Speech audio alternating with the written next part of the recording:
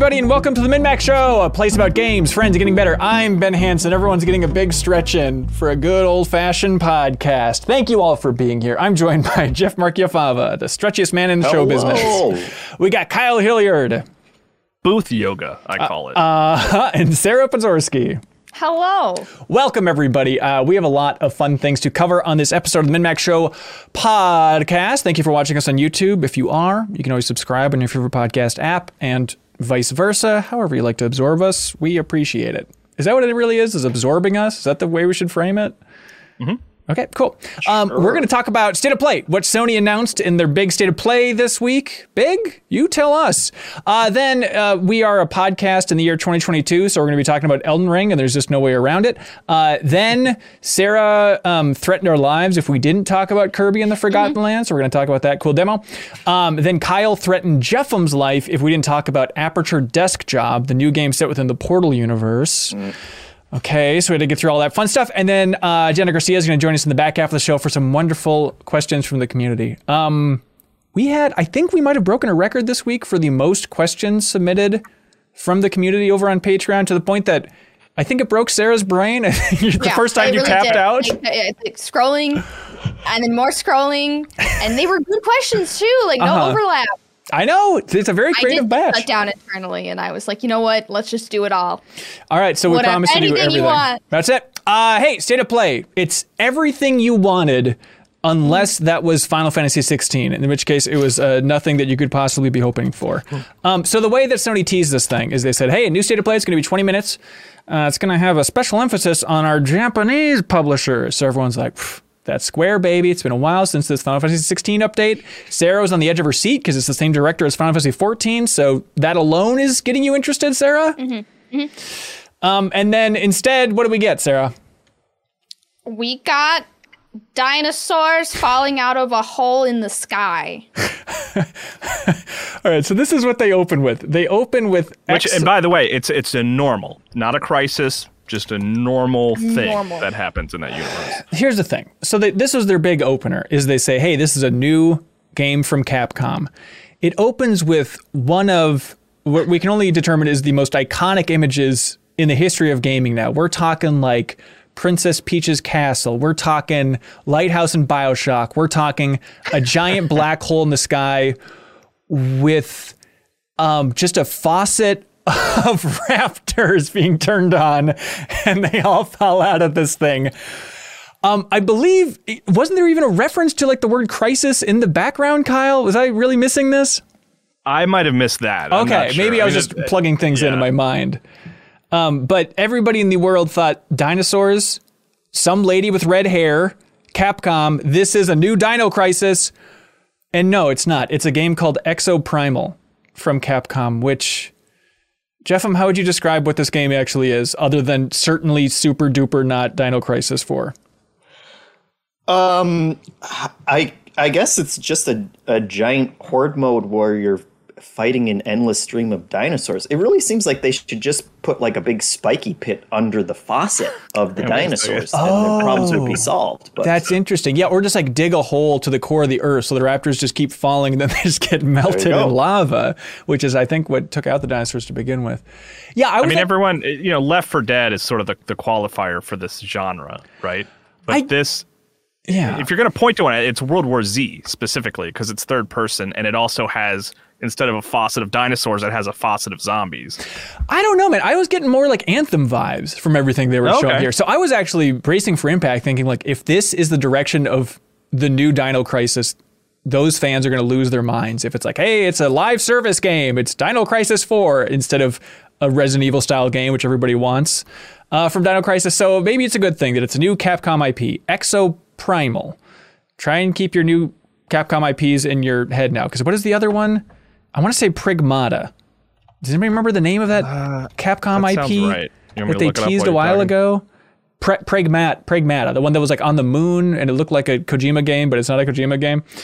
Look, it's all over the place. Okay, so we got that, everybody. We got Exoprimal. It's not Final Fantasy 16, but boy, it was iconic. Jeff, what else we got, man? Forspoken. Honestly, hey, if I may, I think it was one of the best looking things here. Kyle, I know you're maybe the most excited for it, but you're excited about like running around. Number one. That reaction is funny, and you're not alone on the internet. I saw a couple people being like, that's the first time Forspoken looks good. And I'm like, what are you guys talking about? I feel like it doesn't look that different from everything I've seen up to this point. And I mean that as a compliment. Like, that game has looked good from the first moment I saw it, but now it's looking better and better every time. Yeah, it's the open world action RPG from Square Enix, kind of from the team that was the Final Fantasy 15 team, but everybody's kind of melted away. But I think the core of that group is still very Final Fantasy 15 focused. And so really focusing on maneuverability and all that fun stuff, and just effects up the butt with every spell that they're casting. It just looks ridiculous. But I think this trailer worked for me because it was kind of a counterpoint to some of the messaging that they've had earlier, including like, Kyle and I watched a behind closed doors demo that was like half an hour or something.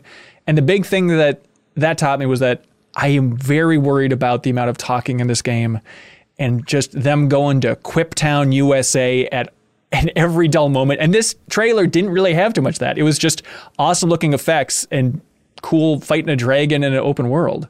Admit that it was the triple jump that got you. Triple jump is excellent. It really does look good. It seems like the next gen signifier is just doing a lot of flashy stuff while you're fighting things now. Because that and Tokyo Ghostwire, which they showed more of, is just kind of like, ooh, look at us. We're all so fancy in the next gen world. Right. Effects. Yeah. You gotta attack with style now, I think is the new bar. Right. People aren't really that interested in 3D audio anymore. You have to come up with something new for next gen that should get you excited. And yeah, it's just sparks. More sparks than you could possibly imagine for every spell you could possibly throw. Let's see. Kyle, you went gaga over Giga Bash. No, that was another new game they announced. But you went gaga over a new Returnal content. Yeah, that's cool. I mean, it's co-op, but they didn't go into too much detail, but I'm assuming the whole game can be played co-op now. And then it looks like there will be some new content as well, and they said a survival mode. Survival mode, I'm like not that interested in, but if there's new like story content connected to that survival mode, I'll probably play it. Yeah. How much story would you really need, though? I mean, it's going to be some cryptic teases, some flashes around there. I mean, is that going to be enough, or just some? I mean, there are some big. Obviously, we're not going to get into Returnal spoilers, but there are some big unanswered hanging threads from the end of that game for sure, like about Celine's family and her mother specifically. So there's definitely a ball they could pick up and run with for sure. Yeah, like a survival tower with co-op doesn't seem like the most optimal place to talk about her mother, but I don't know. Well, but you could say that about that whole game. That's the way true. The story is delivered is so strange. Like, you wouldn't think story. I don't know. It can be done well, but yeah, I'm excited. I'm excited for new Returnal stuff. Yeah. I mean, yeah, for sure. I think probably the biggest surprise of this entire state of play for me was they showed a game. They described it as a new game from Square Enix, and they're closing out the whole thing with it. So everybody was thinking maybe they're just being weird and it's a confusing way of talking about Final Fantasy 16. But it's not. It was a game that looked strangely familiar, and then it ended up being confirmed. Look, I'm talking around it. It's a new Valkyrie Profile game, except it's called Valkyrie Elysium. Valkyrie Profile is an old Enix RPG on the PlayStation 1 that I never played, but I always wanted to. I know Joe Juba, who was on the podcast last week, is a colossal fan. I was even debating. And I think there was a sequel on PSP, like a proper sequel. I want to say a remake on PSP, but then a sequel on PS2, but I could be wrong on both those things. Silmeria is it on PS2. Okay. Yeah, I've tried Silmeria. I've played that one. Really? Yeah. Mm-hmm. Oh, awesome. Yeah, this game, it's got like cell shading. It's going to be on PS4 and PS5. It's super action focused. It's a little odd. There's glimpses of it looking kind of like a Platinum game. There's glimpses of it looking like a From Software game. Like, Kyle, did anything stand out to you about Valkyrie Elysium other than the amazing spark effects flying all over the screen? I mean, the original game was very much a 2D action game. So it's weird for it to make this jump to 3D. Or maybe it's the natural evolution. Maybe that was the only direction to go. Yeah, it's cool that they're picking up this, franchise and running with it. Like, I remember at some point we're doing a live stream and we're talking about Deepest Dives that we want to do at MinMax, and I was talking about there's a PS1 RPG that I kind of want to do, and it was Valkyrie Profile. We're not going to do it, to be clear. I mean, I'm not going to rule it out completely, but I've always wanted to play the game. And so I just had people in the chat try and guess what PlayStation 1 RPG I was talking about.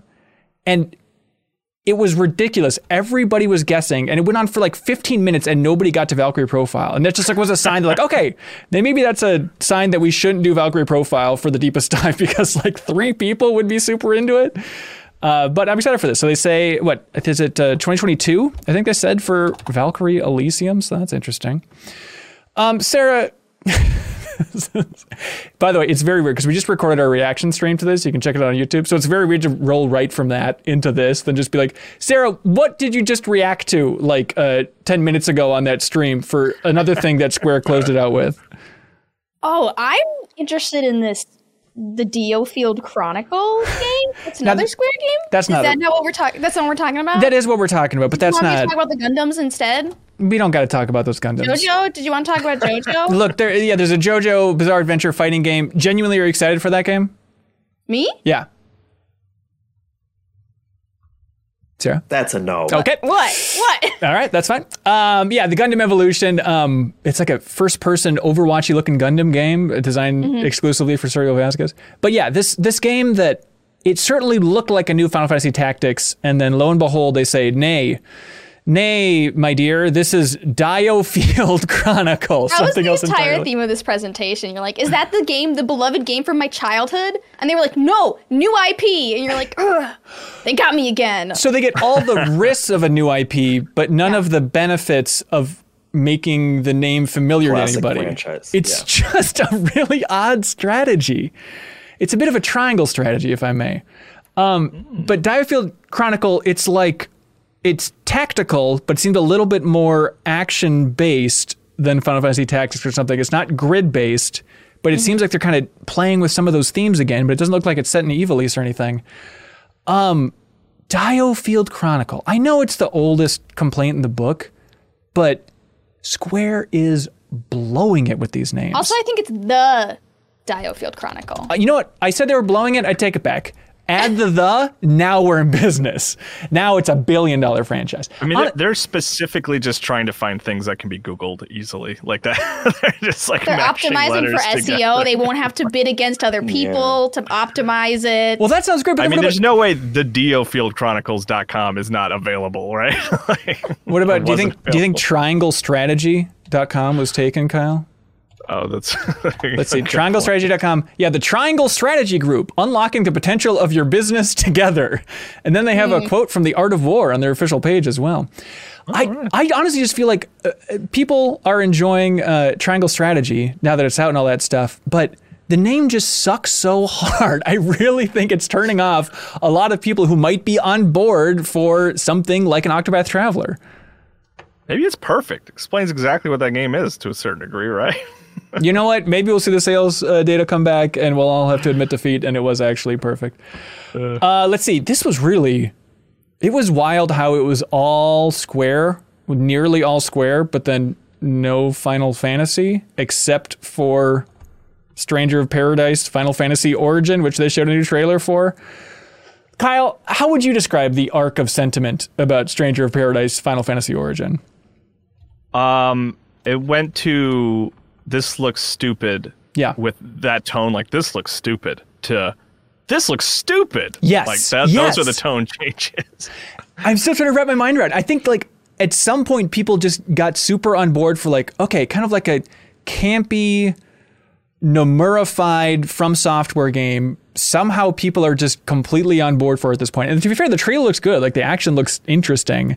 I think it's going to be a weird, I want to say cult hit, but I'm sure it's going to sell well, like a From Software style game with the Final Fantasy name on it, but it's set up for a weird reception. I don't know where the turn happened, where it was like people stopped taking it seriously. Like, what was the switch? I guess it was just the protagonist talking about chaos so much. Well, I think Wasn't it the part where he like walks away with his phone and like he goes bullshit, and then he walks away with his phone and he starts playing music? Doesn't he play like Limp Bizkit? But why? Yeah. It's just that weird question, that unanswerable question of like, why is that embraced and not? Oh, like, now this is good. Now I this think is it's the good kind of bad. It's because it implies that they're very aware of it. Like no sincere video game trailer is going to end with the character listening to a Limp Bizkit song on his phone. So that was just like, that basically, it's the same as if Nomura came on the screen and it just zoomed in on his face and he just winked a bunch of times. And that's all you need to know to be like, okay, you guys are cool. Yeah, but like everyone hates the Devil's Third. Like, what's the difference? I think it's because it was sincere. I think they were trying to be cool with Devil's Third. And they're not with Stranger of Paradise? I'm not even saying everyone's wrong or anything. It's just a weird thing to analyze. It's like, what? How did they figure that out? I don't know. There's a new demo out now, and the game is coming out. This can't be right. March 18th? It's 25th, right? No. Yeah, next week. Next week, this game's coming out. March is just bananas. That's basically it for the state of play. Hopefully nobody was too crushed. Any other highlights that we missed here? I'm genuinely excited for that Ninja Turtles collection because it has the Game Boy game that I played like when I only had like 3 Game Boy games. I had Tetris, Mario Land 2, and Teenage Mutant Ninja Turtles 2 Back from the Sewers were like the 3 Game Boy games I started my video game journey with, and it's going to be on that collection. So hell yeah, I'll play that. There you go. So can you play online multiplayer for that Game Boy game, do you know? That one was a single-player game, specifically. Okay. You could choose different turtles, but it was a single-player game. But it will have online for like the arcade game and stuff like that. Huh. Yeah, so 2022 for a bunch of old Ninja Turtles brawlers. So you can go right from playing Shredder's Revenge into playing some more Turtles games. So I guess it's... You can play that and then be like, oh, these do not play well. These have aged poorly. Except for the soundtracks. Hey, Sarah, can we talk about something that's just designed to be loved instead of these games that we can pick apart from these trailers? Let's talk about this Kirby and the Forgotten Land, please. A game designed to be loved and to love you back. Yeah, it is just like the Switch cartridge is just like if you had a little bundle of pure love and you're able to insert that into your Switch. That is Kirby and the Forgotten Land. They released a demo that we both played through. You streamed, and I tuned into your stream because I'm like, I saw that you were at the end of the demo, and I'm like, I'm curious what she does when she finishes this demo because it's super short. And then you just went back and played it again because you're a maniac. No, I didn't go back and play it again. I played it again co-op mode by myself, 2 Joy-Cons, one hand, and it was worth every pay. It was worth it. Jesus Christ. What'd you think of Kirby and the Forgotten Land? What a switch to flip when like I've only been playing Elden Ring for the past couple weeks or so, and then you pick up like I think everyone who's playing Elden Ring and like hustling and like busting their ass trying to get through it should put it down immediately and go pick up the Kirby demo and play that. Remember, and just play that for a little bit because the dissonance I felt like trying to play Kirby, like I was like, it's like it. I kept comparing it to Elden Ring, but it's not. Somehow it's a different game. Although, to be fair, you have the choice of playing Kirby and the Forgotten Land in Spring Breeze mode or Wild mode. If you put it in Wild mode, hold on to your ass because this thing rips, Jeff. No, it's the easiest game known to man, based on the first 3 levels at least.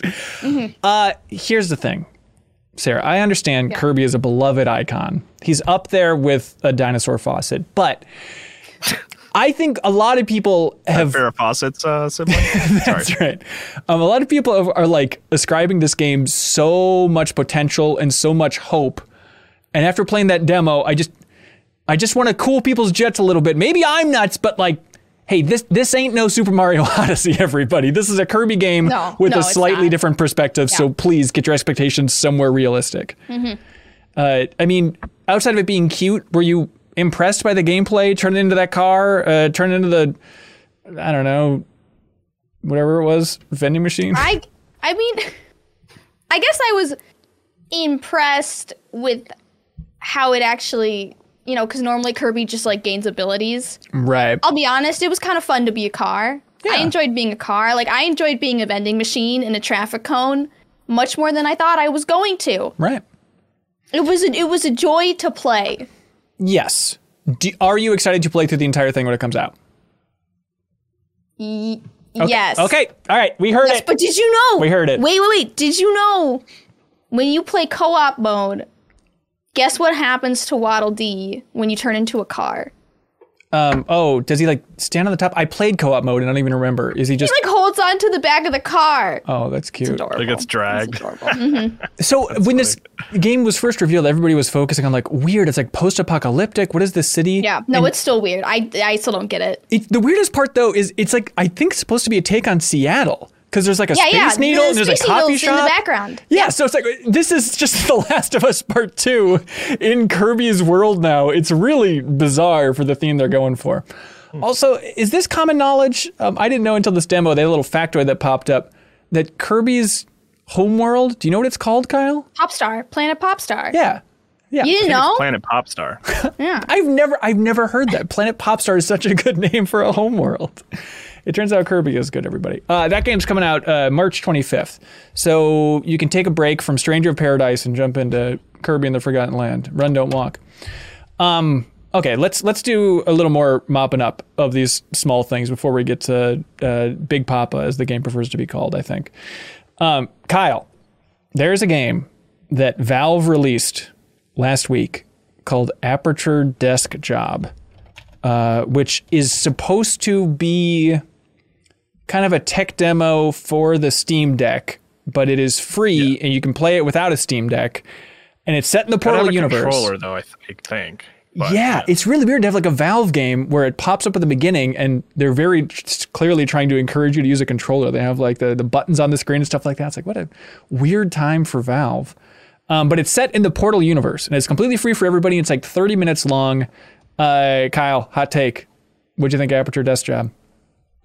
I freaking loved it. Yeah. Like, yeah. It's like, it's not even like this like gameplay showcase really at all. I'm a little bummed I couldn't play it on Steam Deck. Don't have a Steam Deck yet. But it was this weird moment where I was like, oh yeah, I'm excited for this. Let me check this out.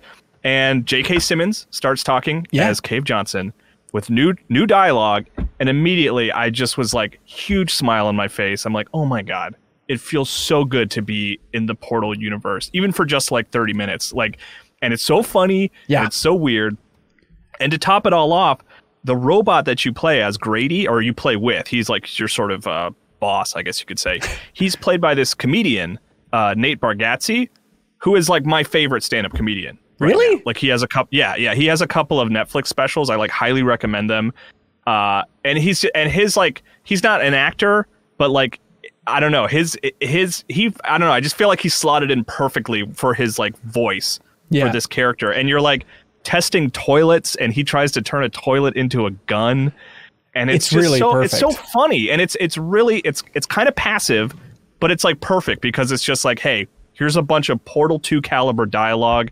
Just listen to it for 30 minutes, and not to spoil anything, but there is some like lore there is stuff in the end that's like exciting and funny and cool. Yeah, I'm totally with you, where I went in just like, we'll see what this is like, and I'm always skeptical. I think it's really tough for a game that's as funny as the Portal games to release something new in that universe, because like I'm going to be judging that writing so hard, but absolutely on the writing caliber of Portal 2, just for this little 30-minute chunk. You know, Eric Wolpaw's in the credits, so I assume that he was heavily involved for the writing of this thing again. But like just that opening where, what's that actor's name? Nate Bargatze is the comedian actor. Character's name is Grady. Okay, and it's just that perfect Stephen Merchant-esque delivery from robots in the Portal universe, where it's just a lot of ums. It all sounds so natural and almost boring, but still compelling at the same time. I was completely on board. He talks for like a while about, he like compliments your tattoo and just goes on this tirade about the tattoo. Yeah, he's obsessed with tattoos. It's so funny. It really is great. And like right in the beginning, they're setting you up and teaching you how to do your job of inspecting toilets in Aperture. And then he has a line where he goes, the only important thing is to have fun on your own time before you come in. Right. It's really good. No, I will totally play it again when I get my Steam Deck. Like there's no reason not to play it. It's like watching an episode of television, basically. It's weird too. It made me think of like, you know, obviously Valve has tried smaller content before with the Half-Life 2 episodes, and it made me think that like this is the avenue that I want Valve to go in, or just big companies to go in, is short little interesting, preferably comedic experiences. That seems ideal for episodic structure. Instead of trying to make like episodic action games where the development of all these new systems and gameplay, that's what's going to take time. So many of these are just like static environments, but then just get some new writing in there. Like if Valve released one of these every 6 months, I'd be in heaven. Yeah. I guess, I don't know. I would like a proper Portal 2. The other sort of weird thing that happened with this is like I've never really felt like we needed Portal 3, right? Totally happy with Portal 2 and where it ended. And this actually made me kind of be like, you know what? Actually, I would like another proper, 8 to 12 hour Portal game. It doesn't have to have Chell, but like this really made me want to be in that world again. It was so nice to be in there, even for just 30 minutes. Yeah, and if you don't have a Steam Deck, it is a little bit weird, which, by the way, we have a MinMax Steam Deck supposedly on the way. They said quarter 1 2022, and I haven't gotten that email yet, and I'm starting to panic here. But the weird thing is, if you don't have a Steam Deck, there's a lot of situations where you can play through this, but there's stuff like, okay, this is the part where you sign your name. This is the part where you say your name into the microphone. And it's like, okay, obviously I'm supposed to be using the touchpad on the Steam Deck, but now I guess I'll just use my mouse, or they want me to use gyro controls, but that's just optional. So there's a couple little funky bits where if you didn't know what the Steam Deck was, it would kind of be confusing. But do you think... Did we mention it's free? Like it's just a totally free download. Yeah. Yeah. Do you think... I haven't heard any other podcast talk about it yet. I hope it's not under the radar. I know it's such a small little thing, but like if you like Portal, you should really play Aperture Desktop. Just take a little time for it. Also, it really made 100%. Me miss Stanley Parable. Remember they announced that they were making that new version of Stanley Parable several years ago, and it's still not out? Yeah. I don't know what's going on with that. Hey, man. Genius takes time. Genius takes time. Can't rush it.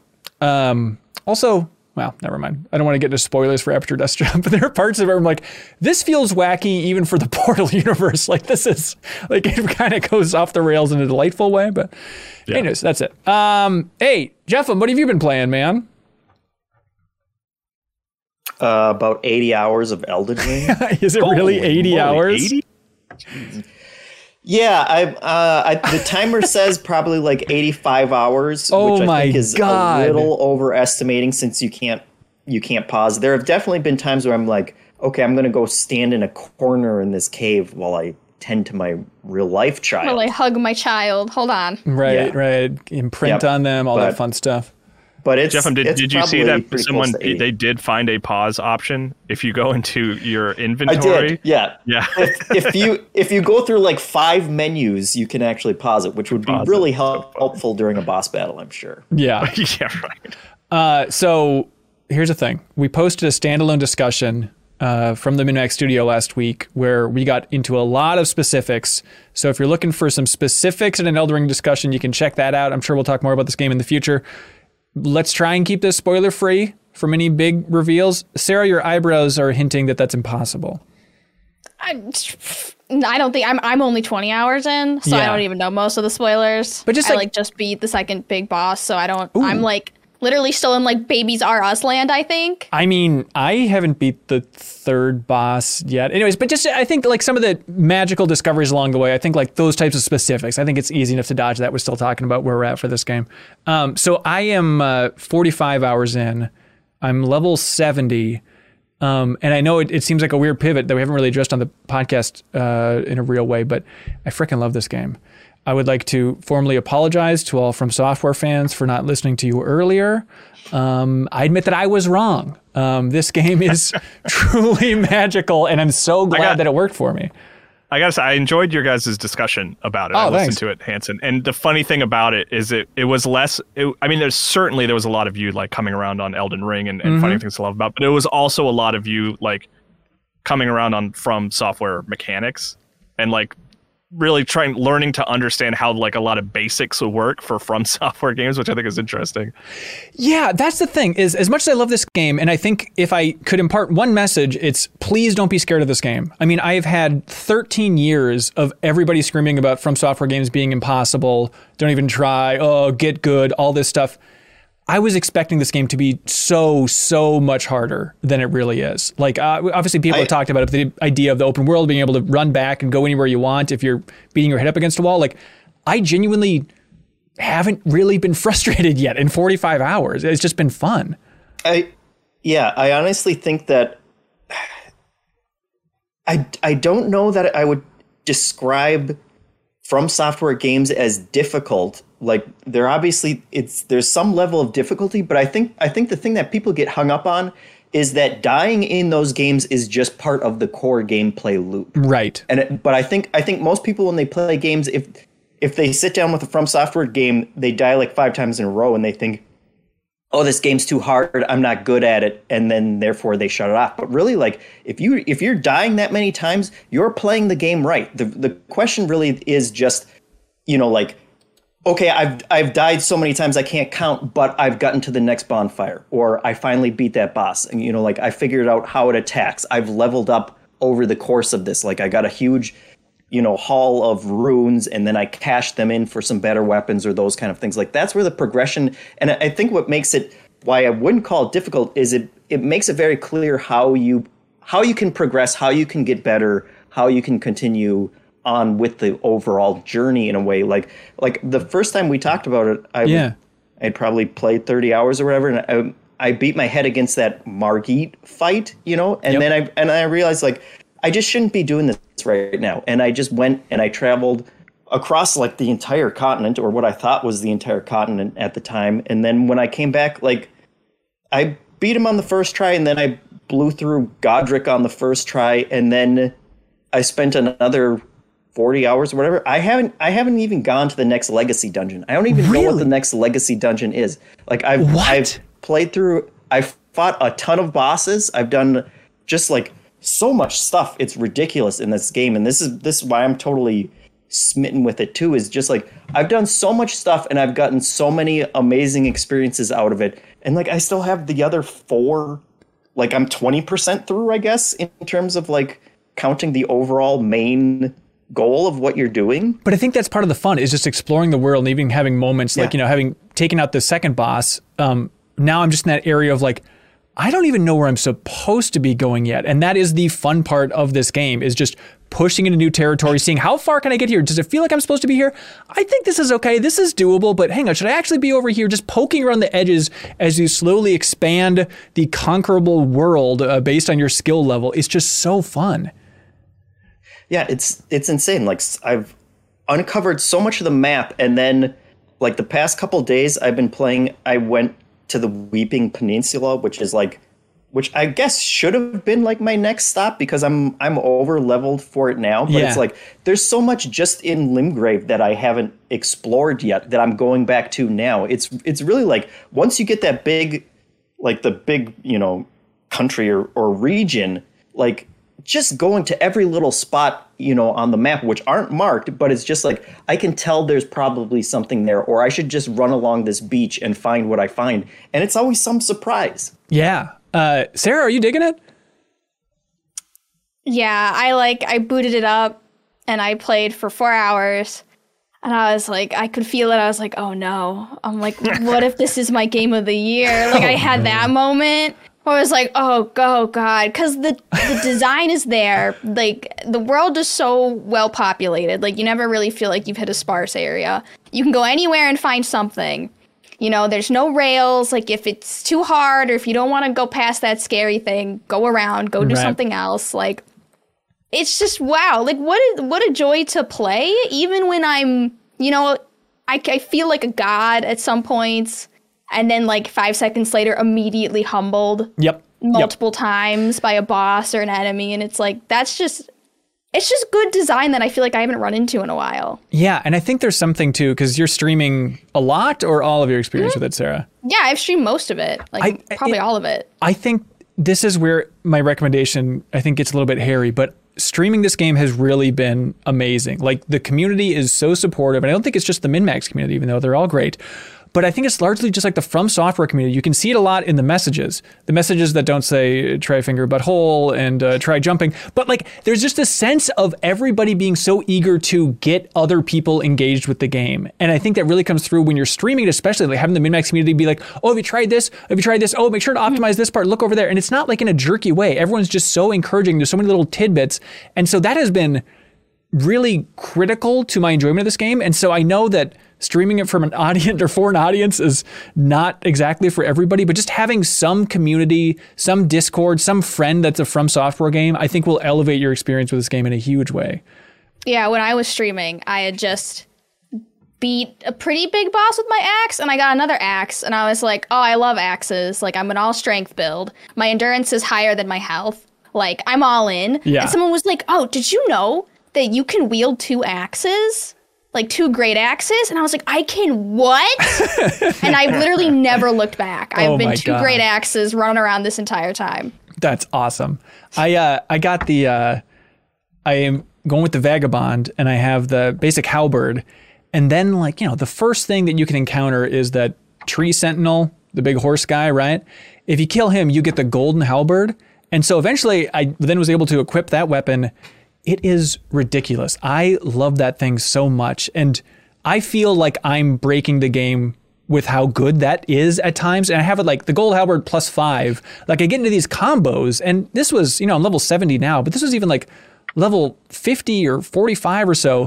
I could still just get into these combos where it's like, okay, I do 400, 700, 1100, 1100, 1100. Like, it's just ridiculous damage, and it's so fun to have that in a range. And so it's kind of like, it feels like Monster Hunter, right, Sarah? Where it's like, you find your weapon, it's like, I don't want to see anything else. I am just all in on this weapon. This has to be the best, even though I'm sure smarter From Software fans would recommend actually exploring a little bit because there's fun stuff everywhere. Kyle, what's going on with you? You've played the most and you're the quietest.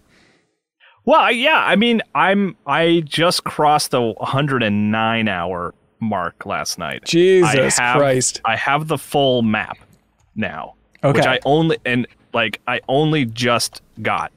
And I am hitting a point now where I can't go off and really level up anymore. And I am hitting some walls with some bosses. What level are you?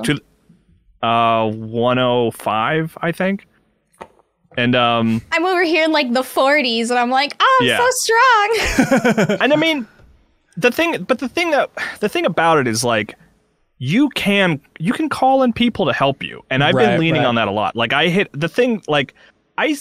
still a weirdo in that, like, I don't really love bosses. Like, I get so frustrated with them, and like, I'm hitting a point now where even on some of the bosses that I have like 2 that I'm working on right now. Like, I'm kind of going back and forth. And even when I call in people to help, we're still both dying. Really? and they're mainline, you're sure? Like, you have to do it? Yes. Yeah. Absolutely. Oh, I don't like hearing that. I'm scared now. But I mean, I don't want to scare you away, because like, maybe it just keep calling in people, right? Like, I mean, you have like, I had this experience last night with a very late game boss.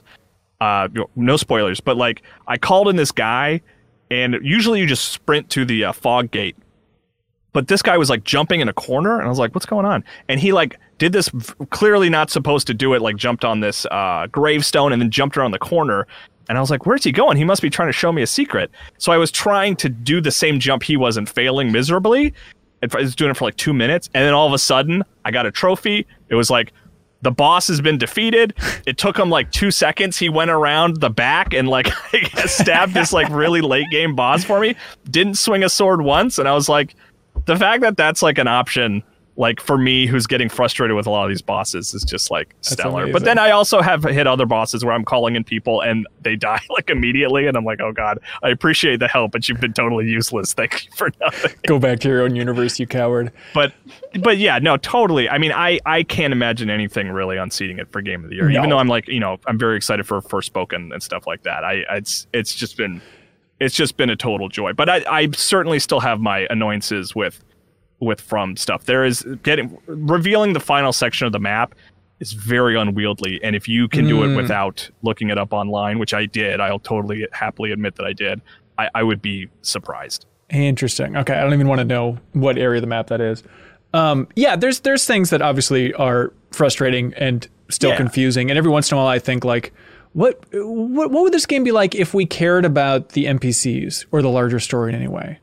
Like, I understand, like, there's an interesting quote from Miyazaki recently where he said, oh, you know, the player's gameplay is the story of this game. It's like, yes, great. That is the way games should be, by and large. I love that. But still, at the same time, every time an NPC talks, I realize I'm not going to get anything out of this. I feel like I might as well not even talk to these weirdos. Yeah, I couldn't tell you really. I did, the closest I got, there was like, I found a character, Gowry, who told me about a woman who was like poisoned, and I went and saved her. And that was like the closest thing I got to like a narrative, where I was like, okay, 2 characters I can identify, and I gave her an item that saved her. But like beyond that, I could not begin to tell you what's happening in that game. And I think we said this in the last discussion we had about it, but it's a testament to that game that I don't care. Like, I think there's a lot of there under the surface that I can really delve into, and I don't, and I'm still having a great experience. I care more than I cared in Dark Souls to kind of figure out what's going on. Like, I played Dark Souls 3, and I was like, I don't know anything about that game. But I feel like if you ask me about Elden Ring, like, I talked to a character, and they were, like, giving me the drama about the bosses. They were like, oh, yeah, like, they used to be married, and then he left her. And I was like, he left her? And they're like, yeah. And then he went, and he became someone else's husband. And I'm like, the king's consort? I was like, oh my God, tell me more. Like, we didn't get that in Dark Souls 3, right? But like, some of the NPCs really just spill the tea, and you're like, delicious. And then you go and you kill her. And you're like, sorry, your husband left. Anyways. Also, you're weird, and the moon is weird. Stop pulling knives out of your swords out of yourself. What are you doing?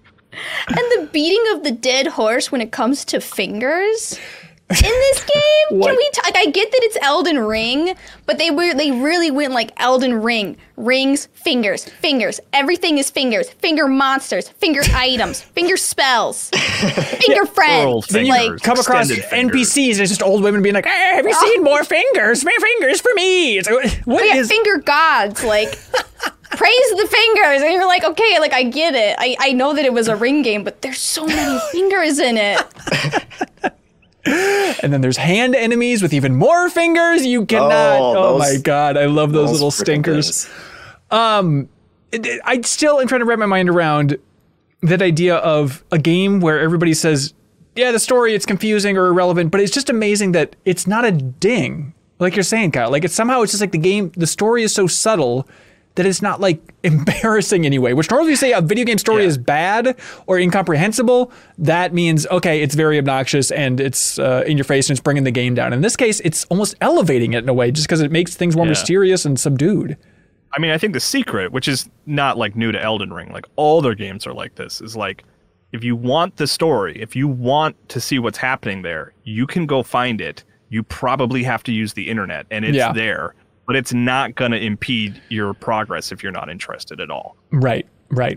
And I think it also is the world building that they do. And it's just, you don't understand a lot about the story, but you understand the places that you're going really well. Yeah. You get a real sense of like what's going on there. And beyond that, like in terms of a hero's journey of, well, I go to a lot of places, see a lot of weird things, and fight a bunch of big monsters. Like that's all people really need. Yeah. Which, I think the most magical part of this game, well, is really that everybody can kind of cater it to how they want to play. And for me, like I really just love treating it like it's a new Shadow of the Colossus game. Like we know that Miyazaki's a big fan of Ueda and his past work. We have an interview coming up on Friday at MinMax where they touch on that, by the way. So stay tuned for that.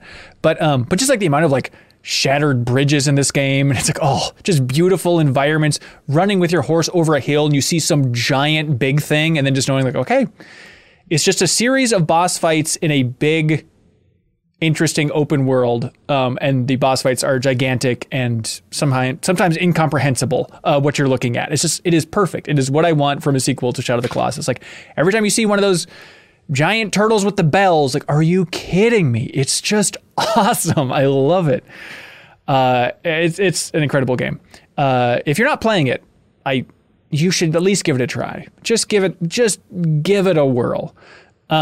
Sarah, you indicated that the performance maybe isn't great on PC, or how's it running for you? I've had a few frame rate issues, but they're not like game breaking. Like sometimes my game will just lag, and then when I play online, I've gotten like kicked off the server twice. Just like kicked to the menu. So I actually, because of that, I haven't been playing online as much because it just keeps randomly kicking me out. And like, that's a bummer. It's such a different experience playing offline because, things are a little bit, there's no messages littering the ground. Right. Like there's no fake wall messages. There's no like blood stains. So then after like playing, I want to say like 20 hours offline, going online for the first time was so jarring. I'm like, what is all this stuff littering the ground? It's obnoxious. And then there's bloodstains everywhere, and you're like, why are people dying here? Like, I was freaking out. I was like, oh, like, so there must be a big boss here. There's a lot of bloodstains. And then somebody said in my chat, they were like, remember, Sarah, you're better than the bloodstains. And I was like, that's such a good advice, because I didn't die there. Interesting, so yeah. It's just such a different experience not playing online. Yeah, it is so weird. Like, having this be the first From Software game that I've really gotten into, just, I wasn't expecting it to almost have like a baked-in walkthrough because of all the messages and stuff. Like, it is wild just to be exploring caverns. It's like, on your right, look up, ambush item on the left. Yeah, item here. Yeah, although that can be a little bit... A lot of these people are a little bit cheeky with their messages with this item thing. I've been duped a couple times, but yeah. Are you guys leaving messages? I'm not. No. I thought you were getting a health bonus if someone gives you a thumbs up on your message. I don't think you do, but is it health? I don't know, but it's like if someone appraised it positively, your health would, like, you'd gain a little bit of health. Really? So if you were like, I saw a tweet where someone was like, I was in a boss fight and somebody liked my message and it kept me from dying. Oh, wow. Yeah, so but because of that's that, true or I've not. started leaving messages everywhere. Even if it's the same message, I'll just, someone's like, item on right, I'll be like, okay, I'm going to add that too. Because on a different server, maybe someone will see that. Boring. Come on, be creative. Talk about a finger. Talk about buttholes. Come on. Praise it if it's not useful, which is like, I think really cool. Like that wasn't a thing in the previous games where you got bonuses for people appraising your messages. As far as I know, I don't think they were, but it is that, like, it's that thing where it's like rewarding positivity. It's a Strand game, is what I'm saying. And it's like, no, I get it now. It is. Don't say that. I get it. But now. I like that, and it means that, like, I do see fewer like lies because there's a the farther you get, the messages do increase in quality. Yeah, significantly. Interesting. But I will always hit the wall when someone says there's no wall there 100% of the time, just to be safe. Yeah. Jake Zielsdorf submitted a question over on Patreon. He says, hey, is Elden Ring revealing that the magic of Breath of the Wild's open world was never about the physics or the climbing or any other aspect, but the sheer amount of surprising bespoke content? Yes. I believe in some ways that's an interesting, correct take. I get. Wait, so repeat what they said. That it's not about the physics. The magic of Breath of the Wild's open world was never about the physics or the climbing or any other aspect, but the sheer amount of surprising bespoke content. Is that ultimately what we want from an open world? Is just that experience of running around and saying, what's over there? What's over there? Oh my God. And then having it almost always pay off with something surprising. Right. Mm-hmm. Yeah. That's what I want. And like, not like in some games, the surprise is like a quest to another quest to another quest. And I like that From Software is just like, here's the item. You looked around the corner, you went into the cave, you killed some stuff, here it is. You don't have to go on like a wild goose chase for it. Right. So I think that's also what I really enjoy. Yeah, I think it's odd. Obviously, the Breath of the Wild comparisons, everybody's going to run around with those in 1,000 different ways. But I do think that's what it is. Like, I mean, a lot of debate has been had this week about UI and open worlds. And like, could you just, if you played Horizon with all the UI off, would it feel a little bit more like this? But I think there's something more going on here in terms of just rewarding curiosity. And it just is bizarre how much more engaged you are with this world and eager to explore it and feeling like a character in this world than any other open world game that's come out this year. Last several years, but this year in particular, it just feels like there's so many open world games already. And this one just feels night and day different. Yeah. Yeah, it's the surprises, and I think we mentioned it the last time we talked about it, but the fact that everything's dangerous in this game and anything can kill you makes at least me pay so much more attention to everything. Like, I use that telescope all the time when I'm going into places where it's like, what is that over there? I can't tell. Like, I'm going to zoom in and like try and figure out what that is. And I think that just kind of builds into it. It's not, like the touristy, I'm just running around and having lots of fun as I go to these different places and being surprised because, there's a chest over there or whatever. It's like everything's really dangerous and everything is its own trial. And you come out of everything with this sense of achievement. And the fact that they give you so much of that is still just blowing my mind every time I play. Now, this telescope y'all mentioned, I have not used that once. Am I blowing it? Did I miss an item? No, I used it once, and immediately after I put it away, I fell off a cliff and died. Because and I never took it out again. Smart, really smart. It's a bit of a clunky mechanism for sure, but I have it as one of my like quick save. Yeah, it's in my pouch of like, you know, quick I call that my hot pocket. Cute. You know, that's where all your summons go. Your hot pocket. Yeah. Smart.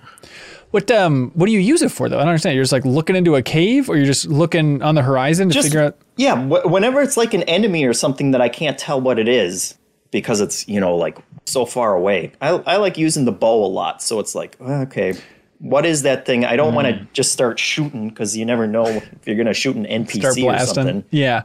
It's so crazy. I mean, 45 hours into this game, I just got a pop up on the screen saying, hey, here's how to use a bow. Like, I hadn't equipped a bow or anything. That happened to me too. Well, yeah. It's so bizarre how like now it's like I think it must have been where you were on the map. I think it was map location based. Where were you? I mean, I was you in Limgrave? I was super far north. Yeah, I was not in Limgrave. I mean, it's random. I mean, the Stormvale Castle in front. I mean, there's people with bows there. Not bows. What are they called? Crossbows.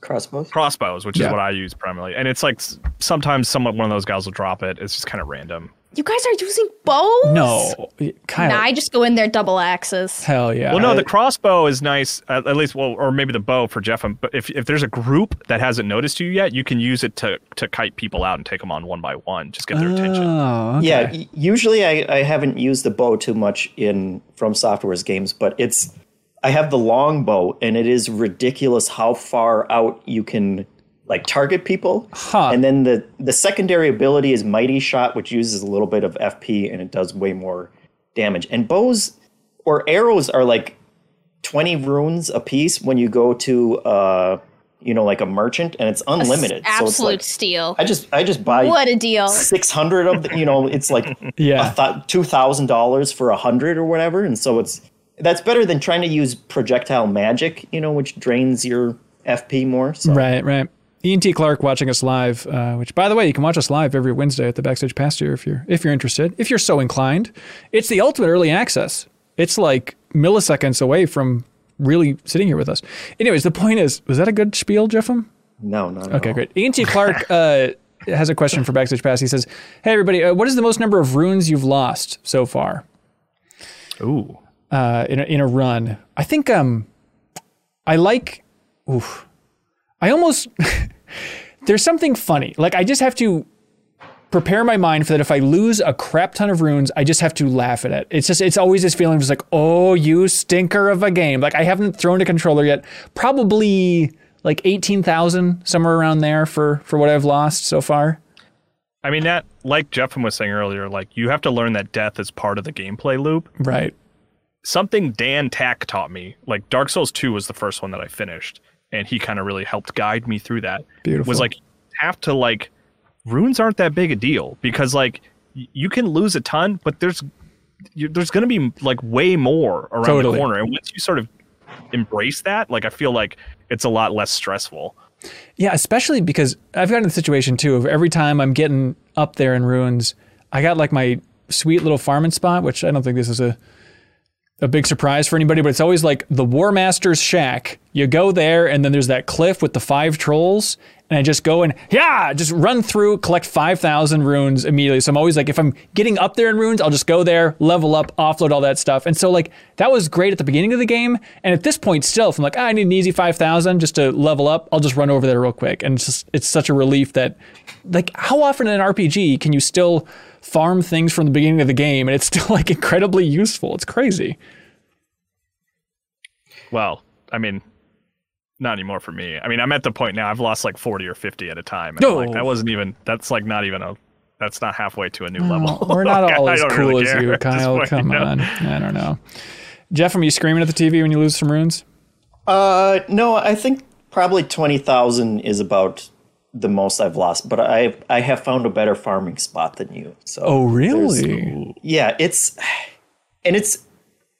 weird. It's part of a quest for the the first guy you meet outside the cave who like mocks you for being maidenless and then tells you to go die in obscurity somewhere. Right. But it was definitely worth it. And so now I just don't worry about runes anymore. Because I know like if I need them, they're there. You can get like 100,000 runes in like 10 minutes or something. So it's just not a big deal. Right. Jesus Christ. All right. Well, that's which feels good after playing for, and sweating for like 50 hours through this game to be to a point where it's like, okay, that's one thing I can worry a little less about. And it's there when I need to upgrade something or, like I spent one night just running around and because I also unlocked like early, like the smithing runes for upgrading weapons. So I can I upgraded just a ton of different weapons to like +6 or something like that, which isn't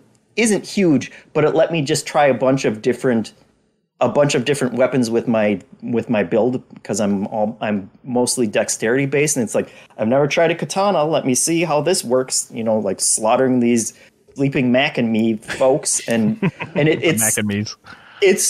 It's remarkable how different and how viable so many weapons are. Like I was just going through my inventory and was like, like deciding which weapons to just put in storage so that they're out of my inventory or whatever. I still had like 10 different swords at the end of it of like, well, this one's pretty sweet. Like the built-in ability for it is really cool, and maybe I'll use it sometime. I don't know. I don't want to get rid of it. So should we just stop podcasting for this year because it's game of the year and there's no point in even talking about games after Elden Ring?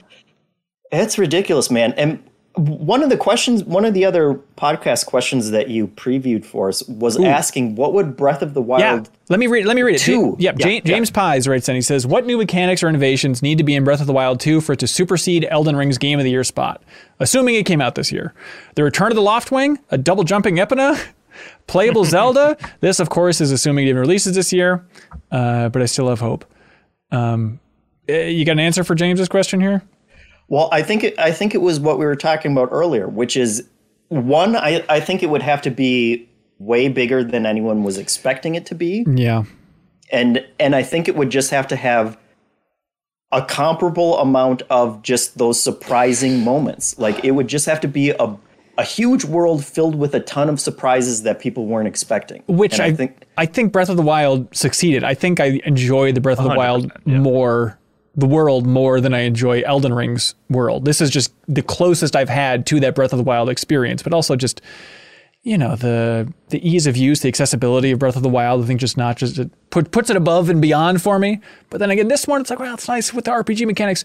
But I think the things that James might not be factoring in here are just like, I think what could push Breath of the Wild 2 above Elden Ring is some of the magic of Breath of the Wild is not really here in that big of a way, which is just mixing and matching different abilities, just getting really creative. The idea that imagine an Elden Ring, but you can rewind everything that you see and mixing and matching just like a crazy physics playground. Like I think that's going to be the star of the show for Breath of the Wild 2 is people constantly sharing clips of like, look what you can do, just like they did for the first one, but magnified by 5 or whatever. Yeah, I mean, Zelda's always going to have a little bit of, not even a little bit, it's going to have a huge edge for me because the reward for exploration, presumably in Breath of the Wild 2 as well as the first one, is the reward for exploration are puzzles. Yeah. It's like finding those little mini dungeons. And the reward for exploration in Elden Ring are bosses, which is like, they're just two different things. And I just personally just would rather do a puzzle than fight a boss. And like, so that's kind of where I land on that question, But yeah, like Zelda had like I can't remember there's the Lionel, right? The big 4-legged creature, like, and then there's the huge bokoblin. Basically, Elden Ring took those two like encounters and like multiplied it by like 100, right? Because I feel like that's like you encountered those two and you're like, whoa, these are incredible, and then you would kind of see those two enemies again, and then the sort of the luster was gone after a while. Where like this, like, I mean, there are a lot of bosses that repeat. Like, heads up, there are some that are really frustrating later in the game for sure. But like, I'm still seeing like totally new boss designs like all the time just around the corner, and it's like, whoa, what is this thing, like, constantly. Yeah, and I think still the openness of Zelda's world puts it above it in my mind, where it's like, yes, the open world of Elden Ring is awesome. There's still some areas where it's like, it's open, but there's parts where it's kind of a wide corridor and kind of more of a region that you can technically get out of, but just like having the completely open field of Hyrule still feels completely different and much more liberating compared to like, it's open, but there's a cave over here that you can get through, and then technically you can get on this corridor if you want. And that is at times what it feels like in Elden Ring's open world. Yeah, I mean, Elden Ring is definitely still like I think it plays to From Software's strength has always been designing very specific like paths that they want you to go to and then putting experiences along those paths. And so even though a lot more of this is open, there are definitely like choke points in some areas, and like that one mission I was talking about, like it like they really wanted you to go specific ways, and I was underleveled and unprepared for what they wanted, for you to be ready for in order to get through that. But that has always been a plus for me with I wouldn't want a completely open world design from Software. I like that it mixes those two things. Yeah, it is a beautiful I don't miss. I sometimes I would like to climb something to just get to. That's like I gotta get over there. But like one thing that From is good at, which Jeff touched on a little bit, is like putting you on a path that you're like, surely that's not the way I'm supposed to go. Right. This tiny little tree branch right here, and then you go, and it's like, oh, I found a whole freaking city just by like walking on this branch that I didn't think I was supposed to even be walking. Yeah, or like I have jumped up onto this wall and I jumped down onto a roof, and it turns out there's like a third of this dungeon is this path that I'm now going through that I thought I had just kind of lucked in, or like wasn't even sure I could go down there, but it's its own entire branch. Yeah, I've always enjoyed that stuff. Yeah, Elden Ring. We'll be talking about it through the rest of the time. Hopefully you aren't annoyed. And if you are annoyed, do you think all you guys will beat it? Because like I'm committed. Like I don't see a world where I don't finish it. It might take me a little even though while, I'm like I'm hitting some brick walls really hard. That's scary. That's not what I'm looking forward to. But yeah, I can't imagine a world where I don't beat this. It might take a couple months, but I'm enjoying it so much that there's no universe where I wouldn't beat it. I say that now. I mean, I like when I played like 60 hours or whatever, I finally got through Storm Vale, and I was feeling pretty good about where like how I had done, and I had explored a ton of the map up until that point. Like before I went there, I had gone to Caelid and all these different weird places, so I finally got past that, got through the castle, like went up on a cliff. I overlooked at how much more there was that the map wasn't telling me that there was. Yeah. And I felt a certain sense of dread of like, oh my God, I'm going to be playing this game until the end of time. It's intimidating. But I don't want to bounce off of it. I am as committed as I can be at this point. I feel sorry for every other game that's going to come out this year that I'm just going to be like, I just want to play more Elden Ring. Honestly, it's the worst impulse, but I've thought this a couple times while playing this is, why isn't every game like this? Why isn't every game just as good as Elden Ring? What's wrong with everybody else? Just make games like this, everybody. It's a terrible instinct. Hey, Sarah, if people like this show, did you know that there's a way to support the show directly?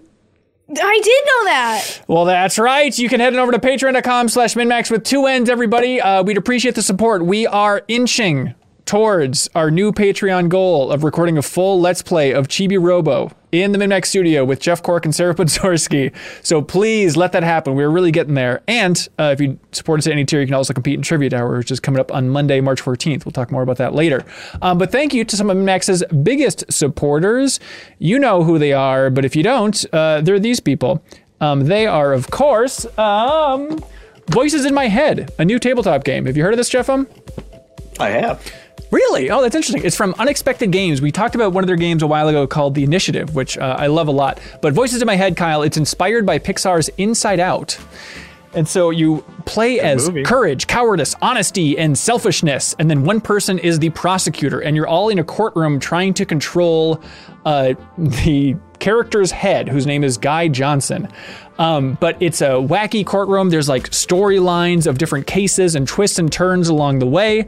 It's a fun time. We played it not too long ago. And the cool thing is that like there's a cool physical aspect where it's controlling this guy's head and the different parts of his head, like, okay, this is speech, this is this other region of his head, and you have to like actually physically slide the pieces, and you can bump other people's pieces off of that region of the brain. So it's like a cool physical aspect of this game. But Voices in My Head, if you're looking for a new tabletop game to play, I believe it's 2 to 6 players, but I could be wrong on that.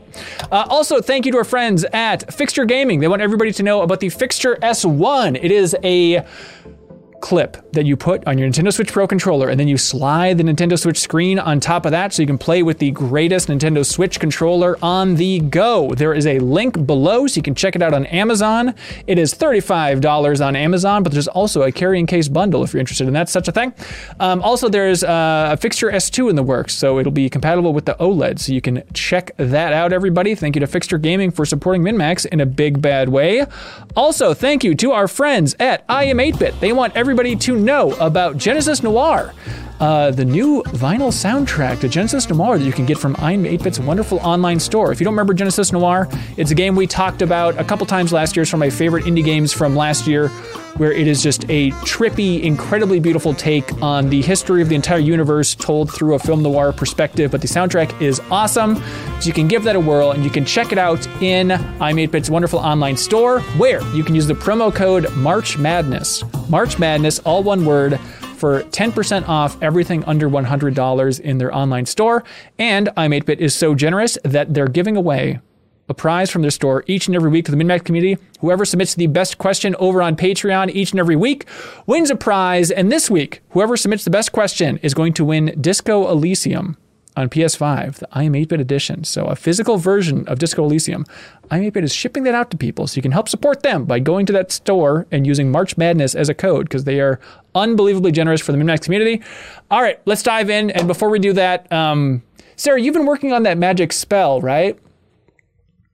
Yes. And isn't it like that magic spell that turns Kyle Hilliard's into Janet Garcia's? Yes, I've been working very hard on it. Okay, great. Do you want to just let her rip? Yeah.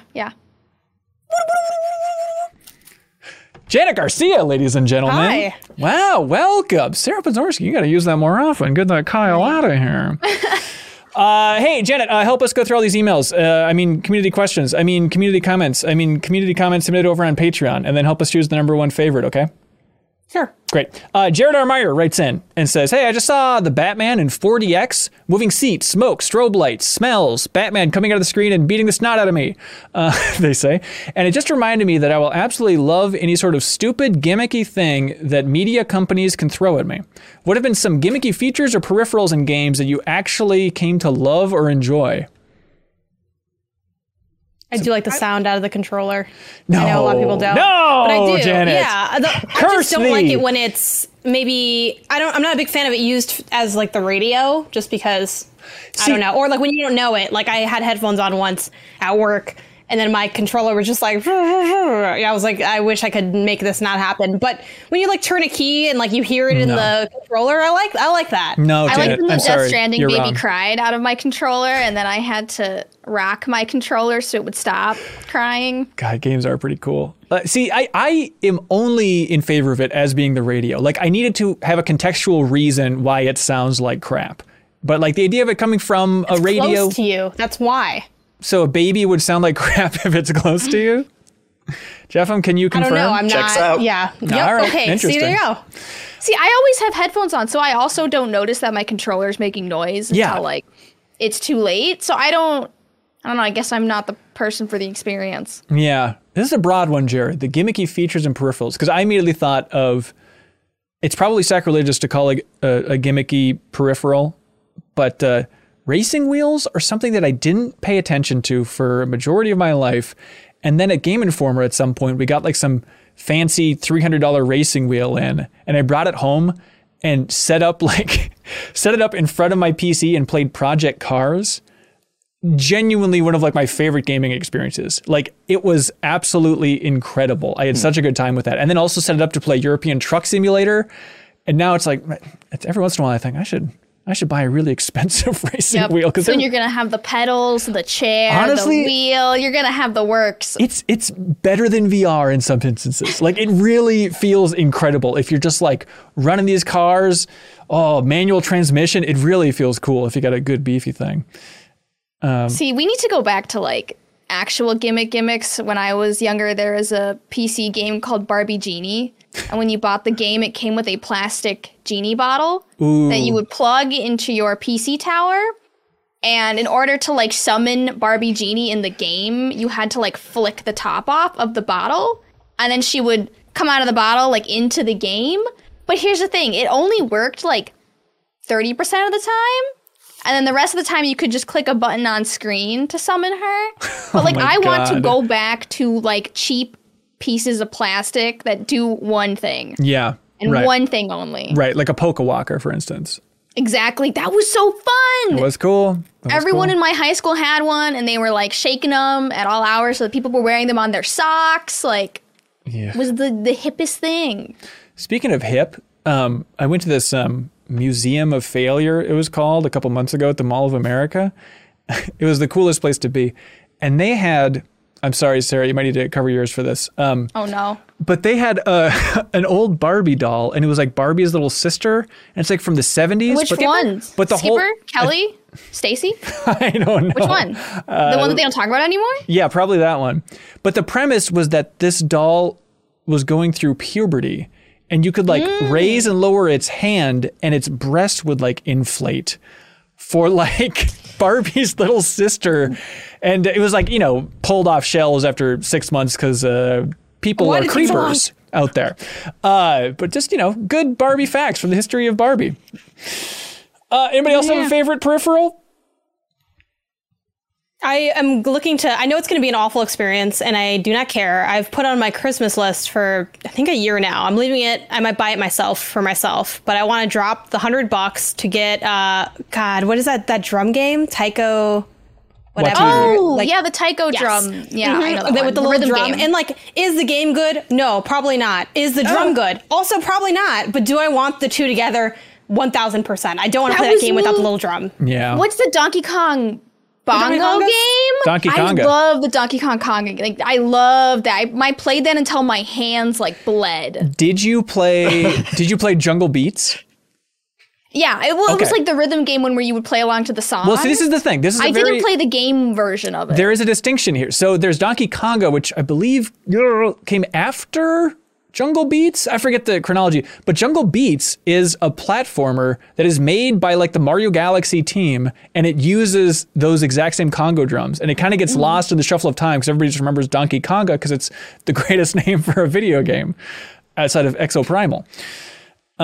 Jeff, have you ever loved anything? Yeah. Cool. I just wanted to bring up the fact back when forced feedback was a gimmick, when it was the Rumble Pack for Nintendo 64. Yeah. It was its own separate peripheral that you had to buy and put 2 AA batteries in, and it was totally worth it. It was really great. Is it just like rumble the controller?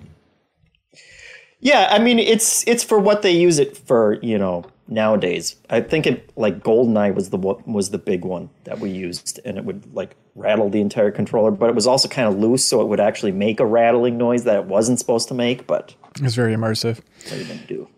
Hugo H2P writes in, he says, "Hey everybody, I think it's been well established that 10 out of 10 games, that a 10 out of 10 game doesn't mean a game is perfect. But for each of you, what does it generally mean? Is a 10 out of 10 because it managed to achieve what it set out to do, or because it surpassed expectations and brought something new?" This is why I'm very thankful I've never had to write a review in my life, because if you put a gun to my head, I don't know if I could really... I don't think Have you actually not? I've never written a review, no. Never, I'm ever. surprised by You that. should write like your own little Elden Ring review and then put it on the internet and then like write something really controversial in it. Like I don't use torrent. I think torrent is cheating. Right. And then we could get so popular. But really be like snooty about it. Like what the fake outrage. Right. Yes. Like you use torrent. Okay, I guess we're just crapping down Miyazaki's throat and against his sense of game design here, everybody. Yeah, I don't know. Jeff, real experience is walking. slowly at that. But Jeff, you've written 4,000 reviews. In your mind, you never gave a 10. I never gave a 10. What's your highest review? Do you remember? I don't remember, but I'm guessing probably 9.5. I bet you never got to 9.5. If I ever find a Jeff North a 9 back on Game Informer, I'd be shocked. Well, in my younger days, probably. Really? I want to say, maybe I did like a second opinion on the first Borderlands. And it might have been that high. Ooh, okay, interesting. So in your mind, what is a 10 out of 10? Is there any way to measure what that is for you personally? I think it's personal. I think it's just a game that you are completely in love with and enamored with. It doesn't matter if it has flaws. It doesn't, but it's one where you just enjoy playing it so much, but also just admire the hell out of the design of it to the point where it's like, I wouldn't change anything about this. I think, like, for me, the one that I've always felt is the perfect game would be Tetris. And it doesn't really matter which version unless it's a sucky version of Tetris. It's hard to screw up Tetris, but I think Ubisoft has done it multiple times. EA has done it. Everyone's other turn. But otherwise, like Tetris Connect, God, I don't know if I'd give it a 10, but it's Tetris in that echelon of this Tetris thing is falling apart, Jeff. I know. I should have thought about Tetris that. Tetris is actually bad, as we're going to end this conversation. But I wonder how many people gave Tetris a 10 out of 10.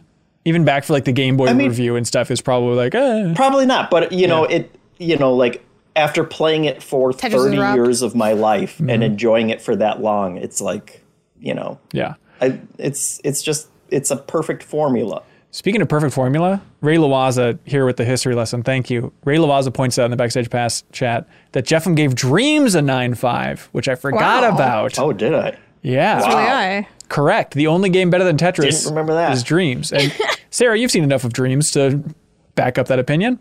Yes, I back it up completely. I don't know, Janet, do you have thoughts on the legendary 10 out of 10? Yeah, I mean, I think part coming from IGN and then part like IGN 10 out of 10 being really iconic. I do think the Masterpiece label is a good one for 10 out of 10. Yeah, I think that's a game right. is a 10 out of 10 when it feels kind of transcendent in a way. I don't think it necessarily needs to do anything new specifically to be transcendent. I think it just, all the pieces work together in a way that isn't just that like moves you, I guess, on a deep level. It's a lot like love. If you have to ask, the answer is no. If there's any doubt that it's a 10 out of 10 for you, then it's not a 10 out of 10. But if you say that and you have no questioning of yourself, then I would say that is your personal 10 out of 10. But I would add that it could still have flaws or even things you wish were different. But yeah, it's like you just feel it. It's a gut reaction. I do think it's different, though, than a 5 out of 5. There's a lot of debate on, like, we gave, or kind of funny, we gave Horizon a 5 out of 5. Right. And people were like, oh, so you think it's a masterpiece? I think the 5 out of 5 scale generally, and every outlet does it differently, is so small that you don't get into the granularity of the higher end scale. Like, to me, a 9 out of 10 and a 10 out of 10 would be a 5 out of 5 on the 5 scale. Like, the 5 doesn't get into the nuance because there's not enough space, but that's getting into a lot of layers. But that's kind of a light distinguishing point. And that's why, in general, I think outlets that give out of 5 tend to give like a decent amount of 5 out of 5s versus like outlets that do a 10 out of 10 are a little bit pickier, because the beauty of the 10-point scale or the 100-point scale is you get to get really granular with, like, it's good, but how good? Is it like really good or really, really good? Well, out of 5, like, you don't have that much space to work with because there's only 5 numbers. Right. Yeah. I forget who it was. There's somebody once who was talking about everybody getting too in the zone on game reviews and how easy it is for all of us to kind of crawl up our own butts talking about this type of stuff and really just focusing on and zooming in on. And then somebody, it's a very Jeff Cork line, but I don't think it was Jeff Cork. But they said, at the end of the day, we're writing book reports about toys. Like, everyone needs to relax. I think that's a nice perspective every once in a while. So, 10 out of 10, it's just that you really liked that toy, everybody. That's really what we're talking about here. Ryan McGinnis writes in and says, howdy Ben and the Weasels. I don't know what that means. I don't know if that's a reference. Ryan asks, is cologne dead? I'm 35 years old, and I remember in school everyone wore it. If you didn't know what to get someone for Christmas or birthdays, it was a solid choice. Nowadays, I don't know anyone who wears cologne, and I think body wash and deodorant is keeping the country pretty much stink-free. I have not considered cologne since high school.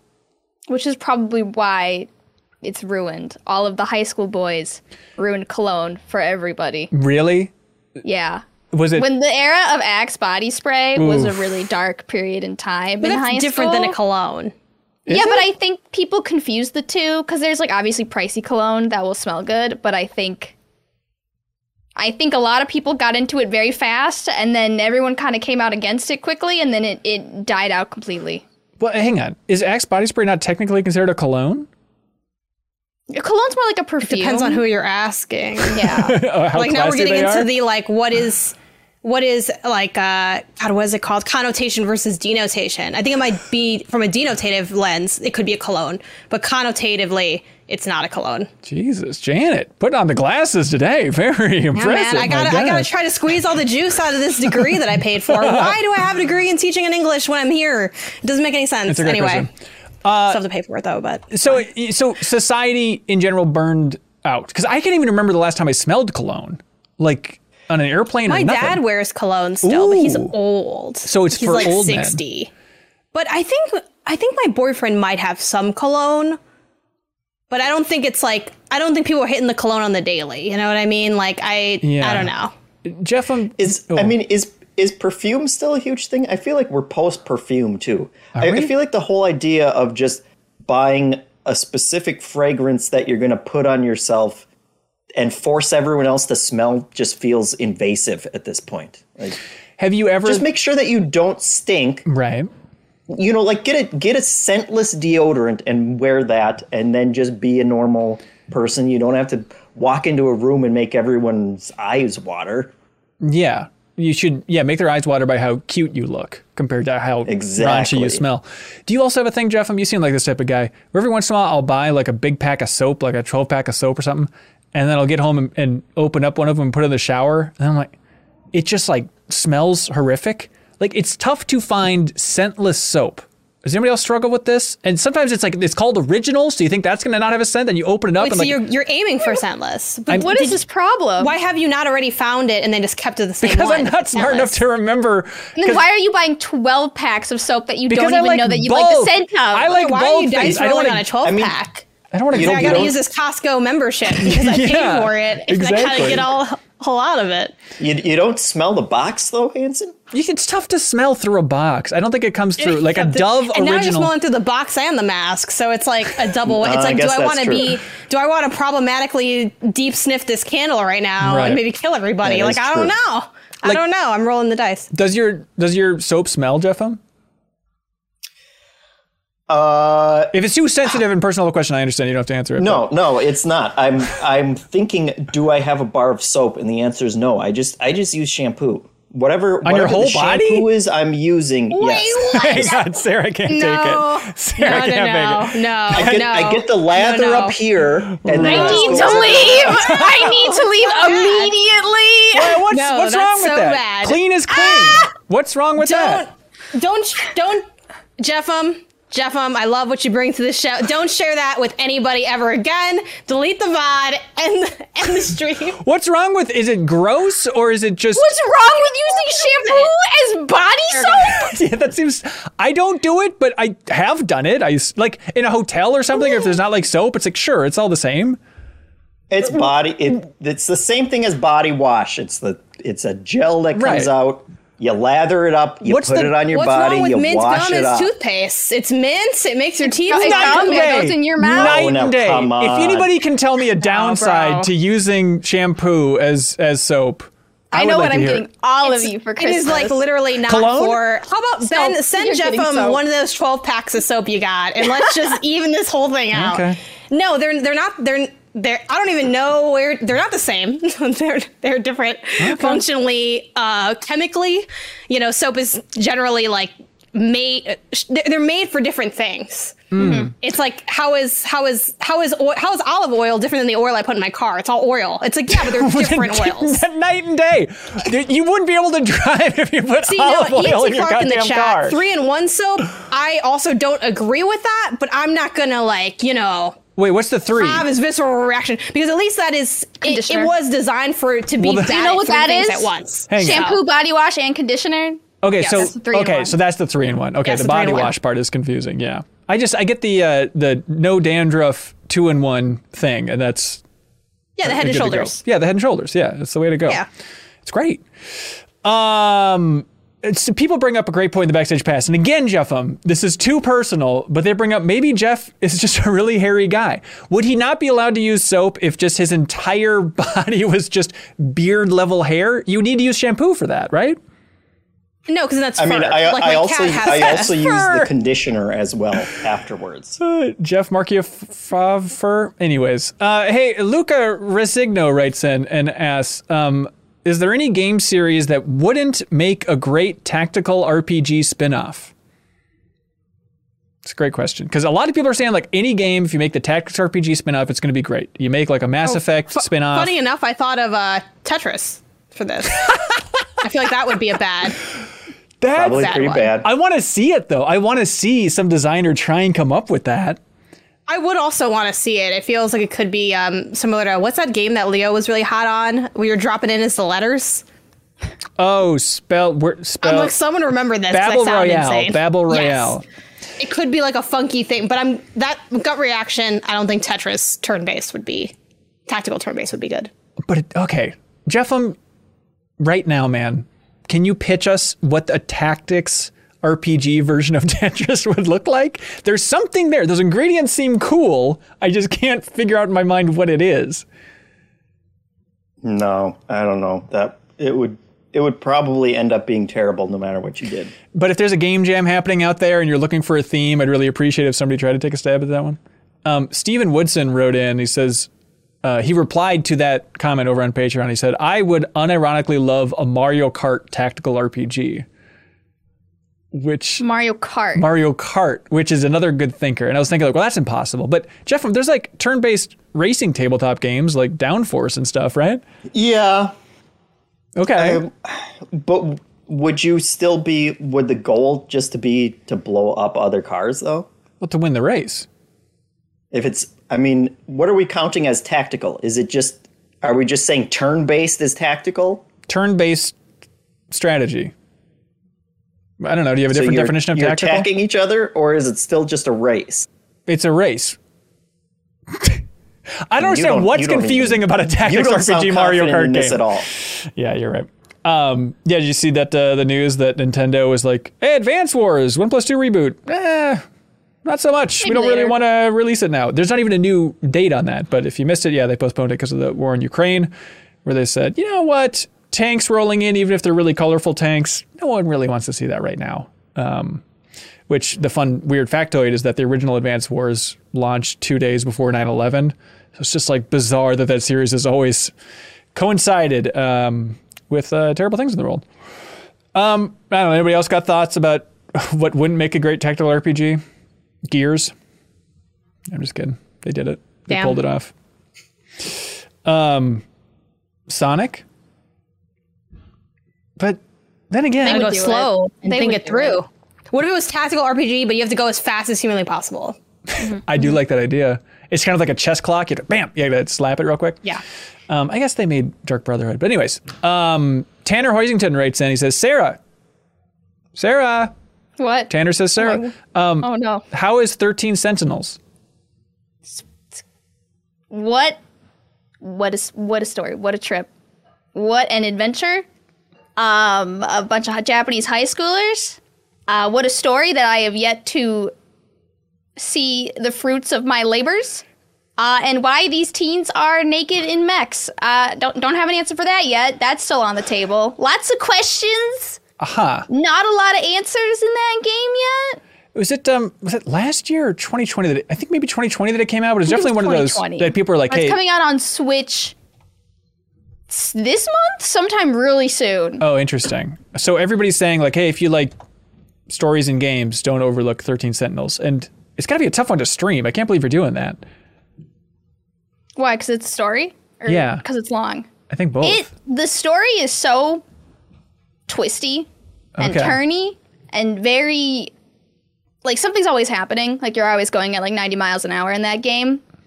So it's actually quite entertaining. Okay. All right. Hey, all right. GRN writes in and says, "Greetings, MinMax crew. Yesterday while working, I encountered a product I couldn't believe was real. It was a wallet that had lining made from the used jersey of a professional athlete." That's really weird. That's like, every once in a while, you know, big sports people, they like to pretend that they're not nerds. That is one of the dorkiest things I've ever heard in my life, that an adult would buy that and not consider themselves a dork. Get out of town. You're in dork territory, baby. How much was it? And like, what jersey was it? How do I know 100? Like, is there a stain on it? Like an identifiable stain? Like, how do I know? You can smell the cologne. Maybe there's authentication like site, depending on what the site's credentials are, like how there's grading for like, you know, games and stuff. Like if you, not on that level, because that seems kind of weirdly fan made or like small business made. But a lot of times it'll be like this. You can buy like this thing from this game and event, and they'll have it all like labeled and authenticated and things. So, yeah. That one. Jordan Holmdahl writes in and says, "Hey, all, if you could retire a common phrase from video game discussions, what would it be and why?" Love letter. Love letter.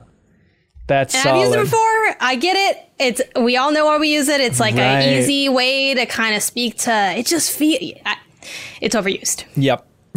Jordan says, "I'd be happy to never be told, if you can see it, you can go there." Can we just blame Todd Howard for that? I feel like not many people are saying that now, are they? Yeah, not anymore. That became like a sarcastic meme pretty quickly. Right. Quad A, like above AAA quality, you know, like Microsoft. That only happened like once too, though, right? No, it happened, of course, with the Dead Space developers. Help me out. What are they called again? Visceral.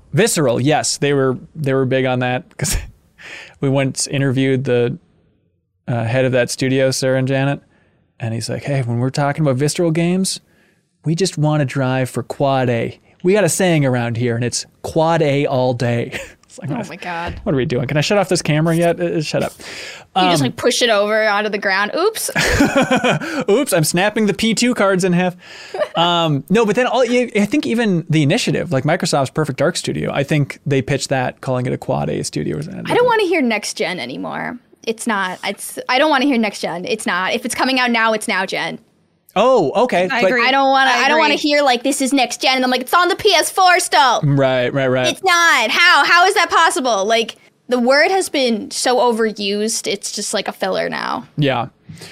Metaverse is the obvious one, but that's gamers aren't saying that, right? That's just some nonsense. No. This is a very specific one, but within the halls of PlayStation, they call Insomniac Insom. And I truly hate it. Oh, yeah. I truly hate it. And maybe it was just Sid Schumann in that one stream. There's no way to know for sure. But the fact that he confidently got on a stream and called Insomniac Insom is an insult to everything Insomniac's ever done throughout their entire storied career. All right. Harrison Holt McHale writes in. He says, "Tonight I reached the final boss of Elden Ring and New Game Plus, all to get some dang platinum trophy. I've still got one playthrough to go, but it's still a blast playing through the game along with everyone else on the MinMax Discord, sharing ideas, opinions, fun anecdotes." See, there we go. There's that group stuff. Collaboratively experiencing a video game together with others is one of my favorite things. Does anyone on the panel have a favorite example of a game they've shared and experienced with others? It's a broad one. And this is like separately together. We're not talking like MMOs or like, I guess so, competitive games. Like, this is like we're both playing the same game at the same time. Yeah, I don't know, Jeff. Were you have something hot for this one? No, not now that I understand what the question is. No. What were you gonna say? I guess it would be Elden Ring at this point. Honestly, yeah. Are you jumping in the MinMax Discord at all? I haven't. I haven't looked at their Elden Ring channel. It's very helpful, and they're very good on putting spoiler tags up on everything. Joseph Betts writes in and says, "Hello, Min-Maxers. Longtime listener, first-time writer for a Min-Max show proper, at least." Thank you, Joseph, for being here. Thanks for submitting a question. Melee guns or magic? If you could only use one of these attack types in games from now on and could never use the other two, what would you pick? Keep up the amazing content. Looking forward to the Chrono Cross Deepest Dive, hopefully. Not announced, Joseph. Not announced. Melee, guns, or magic? What do y'all think? Probably magic, but I don't like the addition. When I first saw this question, it was just melee, guns, or magic. But like without, I can never use the other one. Yeah. It depends. Does that come with the caveat of like, if there's a game that requires you to shoot a gun to beat it, I cannot play that game? Because if so, I'll just go guns. Well, you can play it, but you just can't shoot the gun. And then I'm gonna have to go magic. gun. Like, what kind of magic is it? Like, mana based, scroll based, like. I feel like you just gotta go melee. Talented. Yeah, Melee. Yeah, because it's the worst one. But I'm gonna go guns. If you but if you choose guns, then like you can't play another Mario game, you can't play another Zelda game. I thought this was just I don't consider that as your melee preferred attack. Play style. You think Mario's melee people in the streets? You don't think jumping on a head is melee? That's as melee as it gets. Correct. No, it's when he punches, because he does have a melee attack. In 64, he can punch things. Yeah, that's true. Punch and the jump is different. They're not both melee attacks. So what's the difference? I'm never going to play video games ever. So isn't like jumping on somebody's head, isn't that just like punching them with your feet? It could be interpreted that way. But now you're talking about like hot dog is a sandwich type logic. Right, and I feel like that's a slippery slope. You're right. Okay, that's tough. Jeff, will you just settle it once and for all? You want to pick one? I guess, man, I don't want to do guns. I guess magic. Magic can be melee. Magic can be projectile. It can be whatever you want. All right, look, if you're not going to adhere to the rules of the question, have you not played Elden Ring? I got a giant magic sword. I got a magic arrow that I can shoot with a magic bow. You have a magic sword? Covers everything. Magic sword? What does that look like? What do you mean? You like basically, swing your wand, except a giant phantom sword comes out of it. Oh, really? I've seen like bosses use that against me. Interesting. Ryan Besedny writes in and says, "Congratulations on making Twitch partner, Sarah." Yay, thank you. Woo! You did it. You did it. What does it feel like to be at this next level of human evolution? Honestly, I really expected it to feel different. I really expected to be like, yes, I have been validated. And then now I'm like, oh, it's just the same. It's just the same, but now I have a little check mark. Mm-hmm. That seems good. And more bit rate, I guess. And like higher bit rate. Archives last longer. Yeah, more. You can watch VODs from a really long time ago. Hell yeah. You don't make more on subs though, right? I don't think so. Okay. All right. Jose, well then, hey, congratulations though, Sarah. Maybe more on ads? I don't know. I'll let you know. Ooh, I think it is. I think it's more on ads. I think more on ads. Yep. Jose Arroyo writes in and says, "Hey y'all, happy International Women's Week. Here I dare to ask," weird way to phrase it, "who is a woman in the industry you admire and why?" All of them. Other than Sarah for making Twitch partner. I don't know. Janet, who jumps into your mind? You're like so many names. No, I do, right, Janet? No, it's all good. It's all good. I do have some, but I don't want to hog it. Sure. I mean, okay, I'll just go. A lot. I mean, I like Sarah's all of them. I think that's I feel very much the same. Obviously, there's you, Sarah, here. Awesome content, awesome streams. Kelsey, friend of the show at Video Game History Foundation. Alana Pierce at Santa Monica, and also doing like 8 million other things. There's people like Belinda, who writes for, I forget where exactly at this point, was involved in like Call of Duty campaign writing elements of things. I'm kind of butchering what studio she's actually affiliated with. There's Sledgehammer, right? Yeah, I think so. There's like Clara over at does the PR for Devolver Digital. Like there's Genevieve, Greg's wife, who is one of the heads of Pop Agenda. Like, and really, I think one of the biggest common threads I feel like of the women that I know in the industry is just there's so much, I don't know, passion and insight and kindness in the work that they do. And one thing that I think, to me, without getting too like spicy of a take, that I always respect of women in the industry is it's so hard to be a woman in the industry. It's such an unwelcoming and isolating space that I feel like anyone who's doing big things in the industry as a woman, like, oh, you went through some like serious stuff to get here, and like you're still here. And like that's why I always think it's so ridiculous when there are, you know, people more often than not men who question like, oh, whether women like truly should be here or know what they're talking about. I'm like, do you know how hard, how good you have to be to like rise above and be noticed and stand out and get to do that stuff? Like, if anything, like the women are more times like out of 10, like more qualified than the men that they work with, because they had to do a lot of stuff just to kind of be there and be present. And there's, just so many barriers and issues. But and it helps, for me as a woman in the industry, it's nice to meet other women who are doing what I do and to find that sort of little bit of reprise in that. Yeah, there's I think there's probably people watching or listening that just have that perspective of like, I don't know, I listen to women on podcasts. It seems fine. How bad could it really be? As someone who's read every YouTube comment that Game Informer received and that MinMax has received, you would be shocked how much people attack women on YouTube. Maybe is this the most boring take ever, Jeff? To be like, hey, the internet's really mean sometimes, but I am still stunned. Especially for like some of the wider stuff back at Game Informer of like, oh, if there's a woman on something, they are just a lightning rod for horse comments. Yeah, and that doesn't even, touch on the kind of things that women go through in workplaces as well, and just the harassment and the treatment there as well. My answer was going to be Brenda Romero, who's been in the industry for a long time, and I think unfortunately has probably been overshadowed by her husband for most of it. Right. But has been designer on many different games, including Empire of Sin, which just came out a couple of years ago. Yeah, we talked to her in that developer roundtable we did back in 2020. And she's been good for getting out there and has vented frustration about like she's been invited to a women developers roundtable discussion throughout her entire career, and she's vented about just how frustrating it is. Like, can I just be considered a developer instead of like, hey, look at this woman developer. Here we go again and again and again. There's a podcast that I found recently that's called She Plays Games. Yeah. You were on it, Janet. I saw you in there. I was on it. It is really, really good. It's just it's an interview with women across the game industry. But what's awesome about it, and forgive me for forgetting the name of the host, but what's awesome about it is it's, even if, you're like, okay, women in the industry, that's great.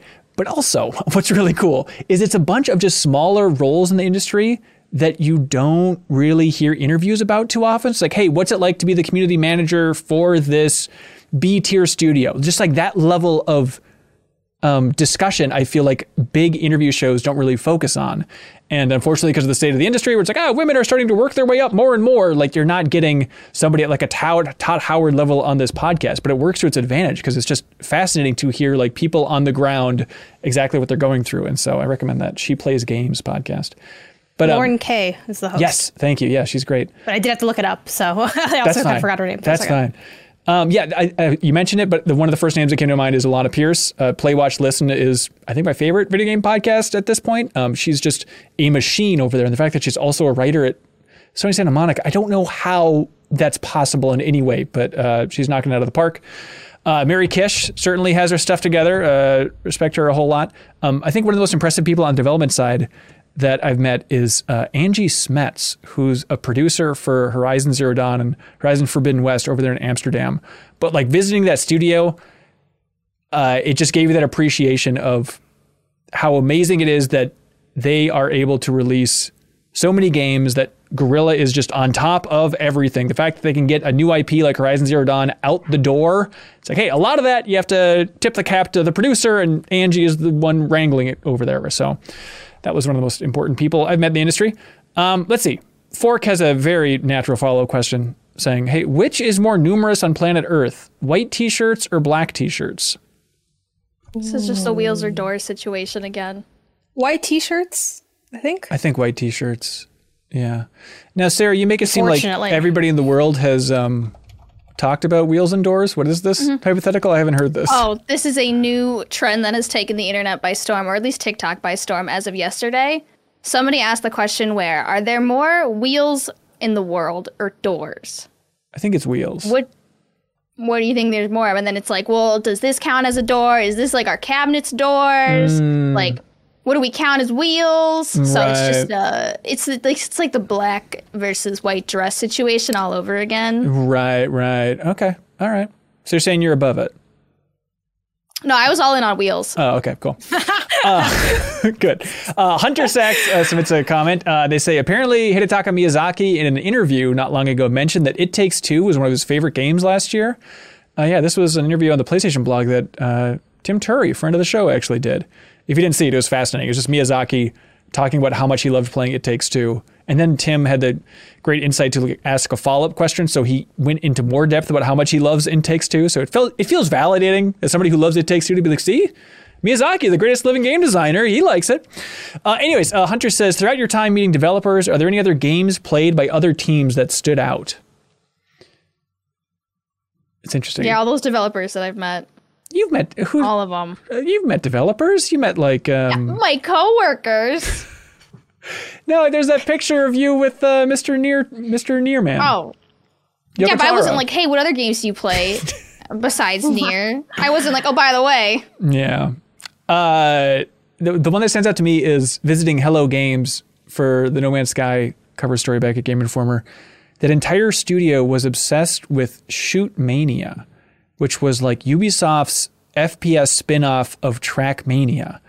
And it was the weirdest thing of them being like, oh, you don't play Shoot Mania? Like, no one else on planet Earth is talking about Shoot Mania, but somehow that entire office was like single-handedly carrying the servers of Shoot Mania. Yeah, they were like staying late and got really into Shoot Mania. It's just weird. Joey writes in and says, hey, everybody, I'd love to hear you all talk about feature creep in games. I've been thinking about revisiting some older gen games, but I don't want to deal with fuel management in XCOM 2, nor build an army in Shadow of War, nor the million different ways of asking, are your survivors happy in State of Decay 2? Bigger isn't always better, you know? What are some feature creepy games that got on your bad side? Why do you think it's so tough for developers to determine when less is more? I think that's a great question. I'm just thinking about all of the... After Elden Ring came out, all of like the game directors who like walked into their offices and they were like, stop building The Sims. Have you played Elden Ring? And you're like, no. But honestly, I feel like Elden Ring is the industry's second chance to learn from Breath of the Wild. I felt like there was going to be a lot more games that were inspired by the openness of Breath of the Wild that didn't really happen. And now with Elden Ring again, it's like, hey, everybody, there's an audience for more openness and more exploration here. By feature creep, is it like there's too many features, like too granular features? Just packing it full. I mean, this is not a popular take, surprise, but I think Red Dead 2 is too granular in its simminess to the point where I found it, frankly, kind of boring. And I really like a lot of elements of Red Dead 2, but just the process of closing a drawer in that game is hell. It's hell on earth. I don't want to do it. The fact that, and I know there's like now it's on PC, so there's mods that can get around that and stuff, but yeah, I think that was too realistic to the point of like, well, now this is just like, can you imagine the realism of life? But if you had to do inputs in order, active inputs in order to do all those things, and I'm like, no, I'm good. Hey, Janet, on this podcast, we're trying to be Red Dead Redemption 2 positive because we're trying to get Jeff to play it. So if you could say some nice things about Red Dead. No, come on, talk it up. Talk it up, Janet. He has to play it. I don't know. I think you sneeze and people just start shooting you. It's just crazy. Like, it's too much. It's a great game. It's a great game. We agree, Janet. And Jeff needs to play it. I think like feature creep is natural, especially when it comes to like sequels. Because you think about, we spend maybe a couple weeks with a game and then we move on. But think about like developers spending years with these games and how many notes they have written down of things that could possibly be in that game when they're just doing nothing but being fully zoomed in and focusing on this thing. So then when it comes time to make a sequel, of course, they're going to be like, wow, I don't know. I have a Google Doc page that's 60 pages long. Let's throw it all in, please. And then Assassin's Creed happens. Like, you don't want to lose sight of that core gameplay loop. And I feel like a lot of games do that now. Like, they're very, very guilty of like forgetting what makes their game fun, which I think is why Elden Ring is so successful, is like the core loop is down to a science. They make this one kind of game. They're going to keep making it and they do it the best. But like other game developers, you know, you get too many cooks in the kitchen. Someone really likes this kind of game. Someone really likes that kind of game. It gets pulled in a bunch of different directions. Yeah. And then by the end, you don't have a cohesive loop anymore. Yeah. I think the other thing is that I think if you don't put new stuff into a sequel, people are just going to say it's the exact same thing as the last game. I think games get criticized for that all the time. So I think there's probably a fear of like, we got to be bigger and we got to do more stuff and we got to add new elements. With the XCOM example. Yeah. That's what that made me think of. We need to put snowboarding in this RPG. Yeah. Let's see. Who was this person? Jonathan12 submitted a comment over on Patreon. They say, if I'm able, I'd like to take this opportunity to point out that Itch.io is currently, they have a bundle with a minimum price of $10 where all proceeds go to supporting Ukraine charities. I think this might be my answer for last week's question about what you love about video games. Oh, that's nice, Jonathan. Thank you. Yeah, we can have a link in the description for that. Thanks for pointing that out. All right, what do y'all like for question of the week? I hate to say it. I like cologne. I think I knew you were thinking to say that. Look, I was like, it generated the most conversation, which is normally how we end up picking these. The way we used to do it, and I think it's a good way to do it, is which question made the show better, the best. And I think it might be Ryan McGinnis with cologne. Am I wrong? I'll go buy a barrel full of bar soap. Just go get some of Ben's 12 bars of soap. Yeah, I've got that's what I'm saying. Like, No, they're just sitting there. I don't want his nasty smelling But if ones. you use we don't my know what they used smell ones. like. He never actually said what they you smell. He guys, said they like- smelled like something, and he wants it to smell like nothing. Gross. Look at gross, Lush, clean. and you look at like stores like Lush or like, Bath and Body Works, and you're just like, that's not for me. Oh. That's for someone for the else. bourgeoisie or I something. wanna- Yeah, it's for the bourgeoisie. It's for the one Absolutely. percenters. Yeah, I want to cut my nose off whenever I Have you walk ever through been in one a of those stores. Lush? No. Ever? I did not even know that was the name of a store. I can't handle the cologne or like the perfume Sarah, smell. let's just start our own podcast. Like, Yeah, I let's can't start our own deal with this anymore. podcast. It's going to be the podcast of people who smell good. The clean cast. We already had that bonus podcast a while ago that I feel like 70% of it was just about the different smells of things. Oh, So- yeah. There was that show of just smelling things. That's right. There was that Leo show. and Sarah, right? Yeah. We used to do that. I was an unwilling participant on that journey. All right. Well, hey, now it's time for something we call Get a Load of This. All right. Here we go. Hot stuff. Jeffem, hot stuff coming through. Take it away, dude. Well, get a load of this. Mine was the Itch.io bundle for, was it really? for Ukraine. Oh, well, Yep. there we go. There's the link below for that. It then. is up to, wait, hold on. It is up to $3,095,000 that's Wow. been raised so far. That's I wild. think a short hike is also in that. And if you haven't played a short hike, please play a short hike. Yeah. Speaking of games that learned a lesson from Breath of the Wild, yeah, for sure. There are 992 items in it. Jesus, So far, so. that's awesome. Hey, get a load of this. Jeff, I take it you know the YouTube channel called Dice Tower, the Dice Tower, big tabletop channel. They just had this video go up, and it was one of those. This is very particular to my taste, and I I know apologize. exactly what you're talking about. Yeah, but they had a video go up, and I'm like, that can't really be what it is. But they have a episode that just went live, and it's called Trey Parker's Top 10 Games of All Time, and it's just an hour of Trey Parker from South Park talking about his favorite tabletop games and running down them. And it's just awesome to see him go in full geek mode. Did you watch it, Jeffem?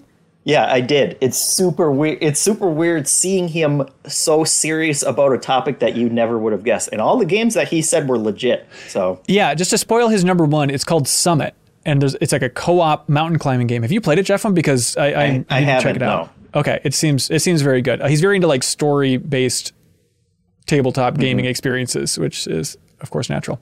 Anyways, the link's below if you want to check that out. I don't know. Sarah and Janet, who's like more eager to share their get a load of this? Sarah is. Take away, Sarah. Get a load of this.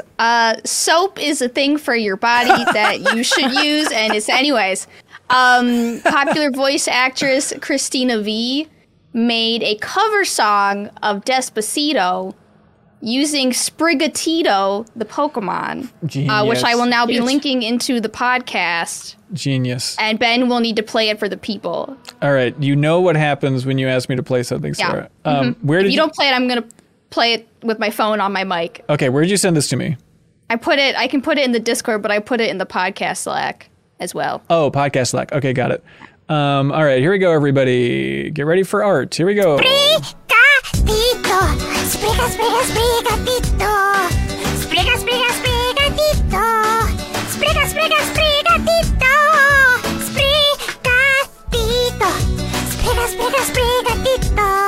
All right. I can't. For the I was not expecting that kind of voice. And then I was going to ask, was that actually what Sprigatito sounds like? But we don't know, right? So it's just like, this is one artist's interpretation of what this Pokemon will sound like. I hope it does not sound... I'm picking this one. Yeah. And I kind of hope it doesn't sound like that. Well, the good news is, we know what Game Freak likes, and they're not going to make it sound like this. It's just going to sound like... It's going to like the digitized cry or whatever, so we don't got to worry about it. Hey, good times. TikTok is good after all. Janet, what do you got? Get a load of this. Chris, I never know how to say his last name, Schoolian from VGC. I probably butchered his last name, but he does these series of video game encyclopedias, and he has his next one up for pre-order. It's called Jumping for Joy, and it's all about the history of platformers. So, I just thought this really interesting. I think it's impressive when anyone does any book of any kind, let alone a series of like different encyclopedia entries. Like I can't imagine writing about so many games in such detail and kind of laying them out and doing the spread and all that work. And I pre-ordered this and I'm excited to check it out because that's my favorite genre, I think, in a lot of ways. So I want to see what the history is like and how many of these games I've played and which ones I should pick up that I haven't gotten to yet. So yeah. Right on. Jeff, did you pull one from the community, from the Discord? Yeah, get a load of this. This one is from Leafeon, and it's a tweet by someone named Jeff B. And he says, in the late 80s, someone pumped out an Elden and the Chipmunks cassette tapes of 80s new wave and pop hits. 30 years later, some guy found it, slowed it down to 1/16th speed, and revealed what was secretly the most important post-punk goth album ever recorded. And they linked the YouTube video of it, and... it sounds surprisingly cool. Interesting. Can we hear this as well? It's very weird. Can you send it to me, Jeff? Hey, let's do it. Okay, here we go. Can it beat Sprigatito?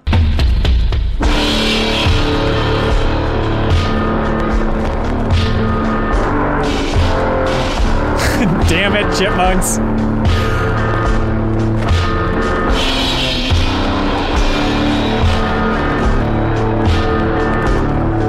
It's like 6 songs and it's about 15 minutes long. All right, well, get comfortable, everybody.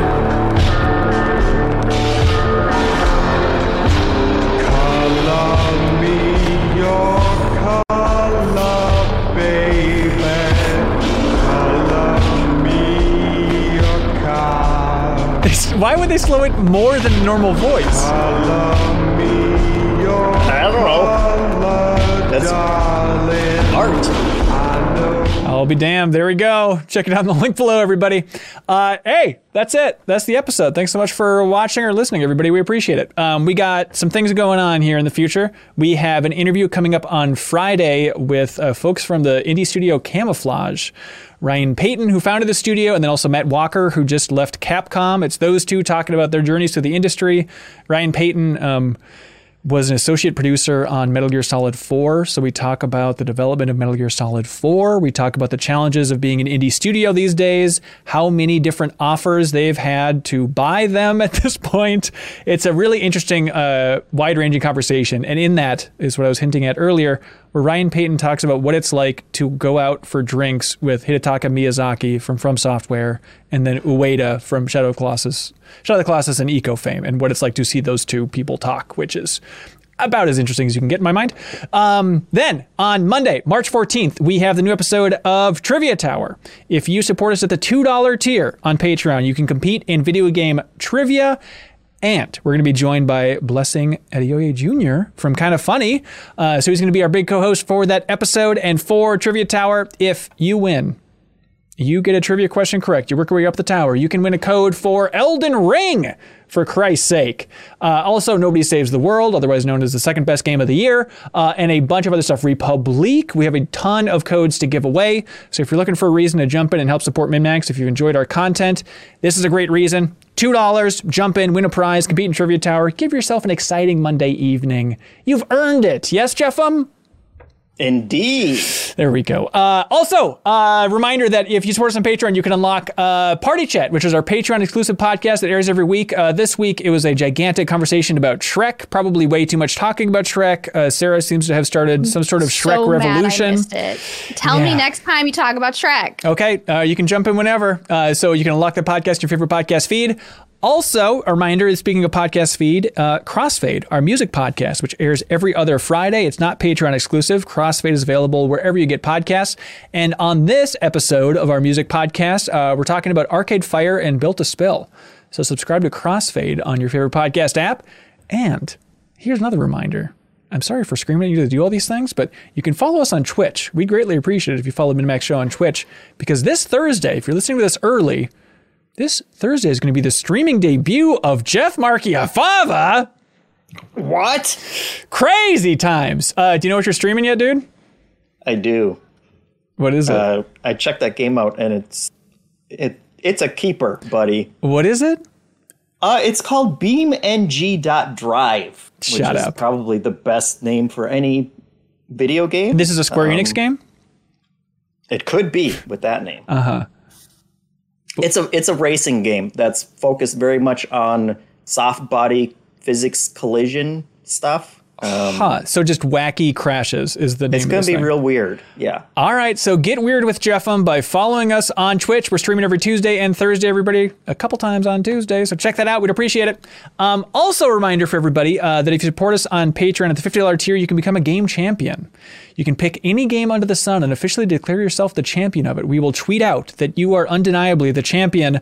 This month, we have some great picks from folks. Zachary Pliggy has declared himself the champion of Superman 64, a game that he's literally played dozens and dozens of times. So he's locked in, baby.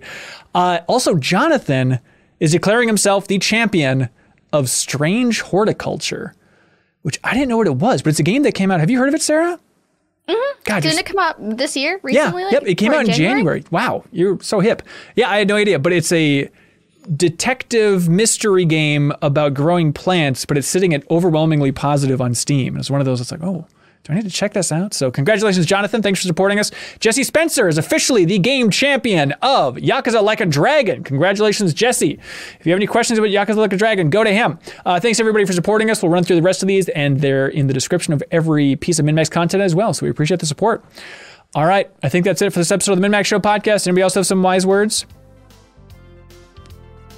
Spree-gatito. All right, there we go. Thanks so much, everybody. Be good. Have fun. Let's go.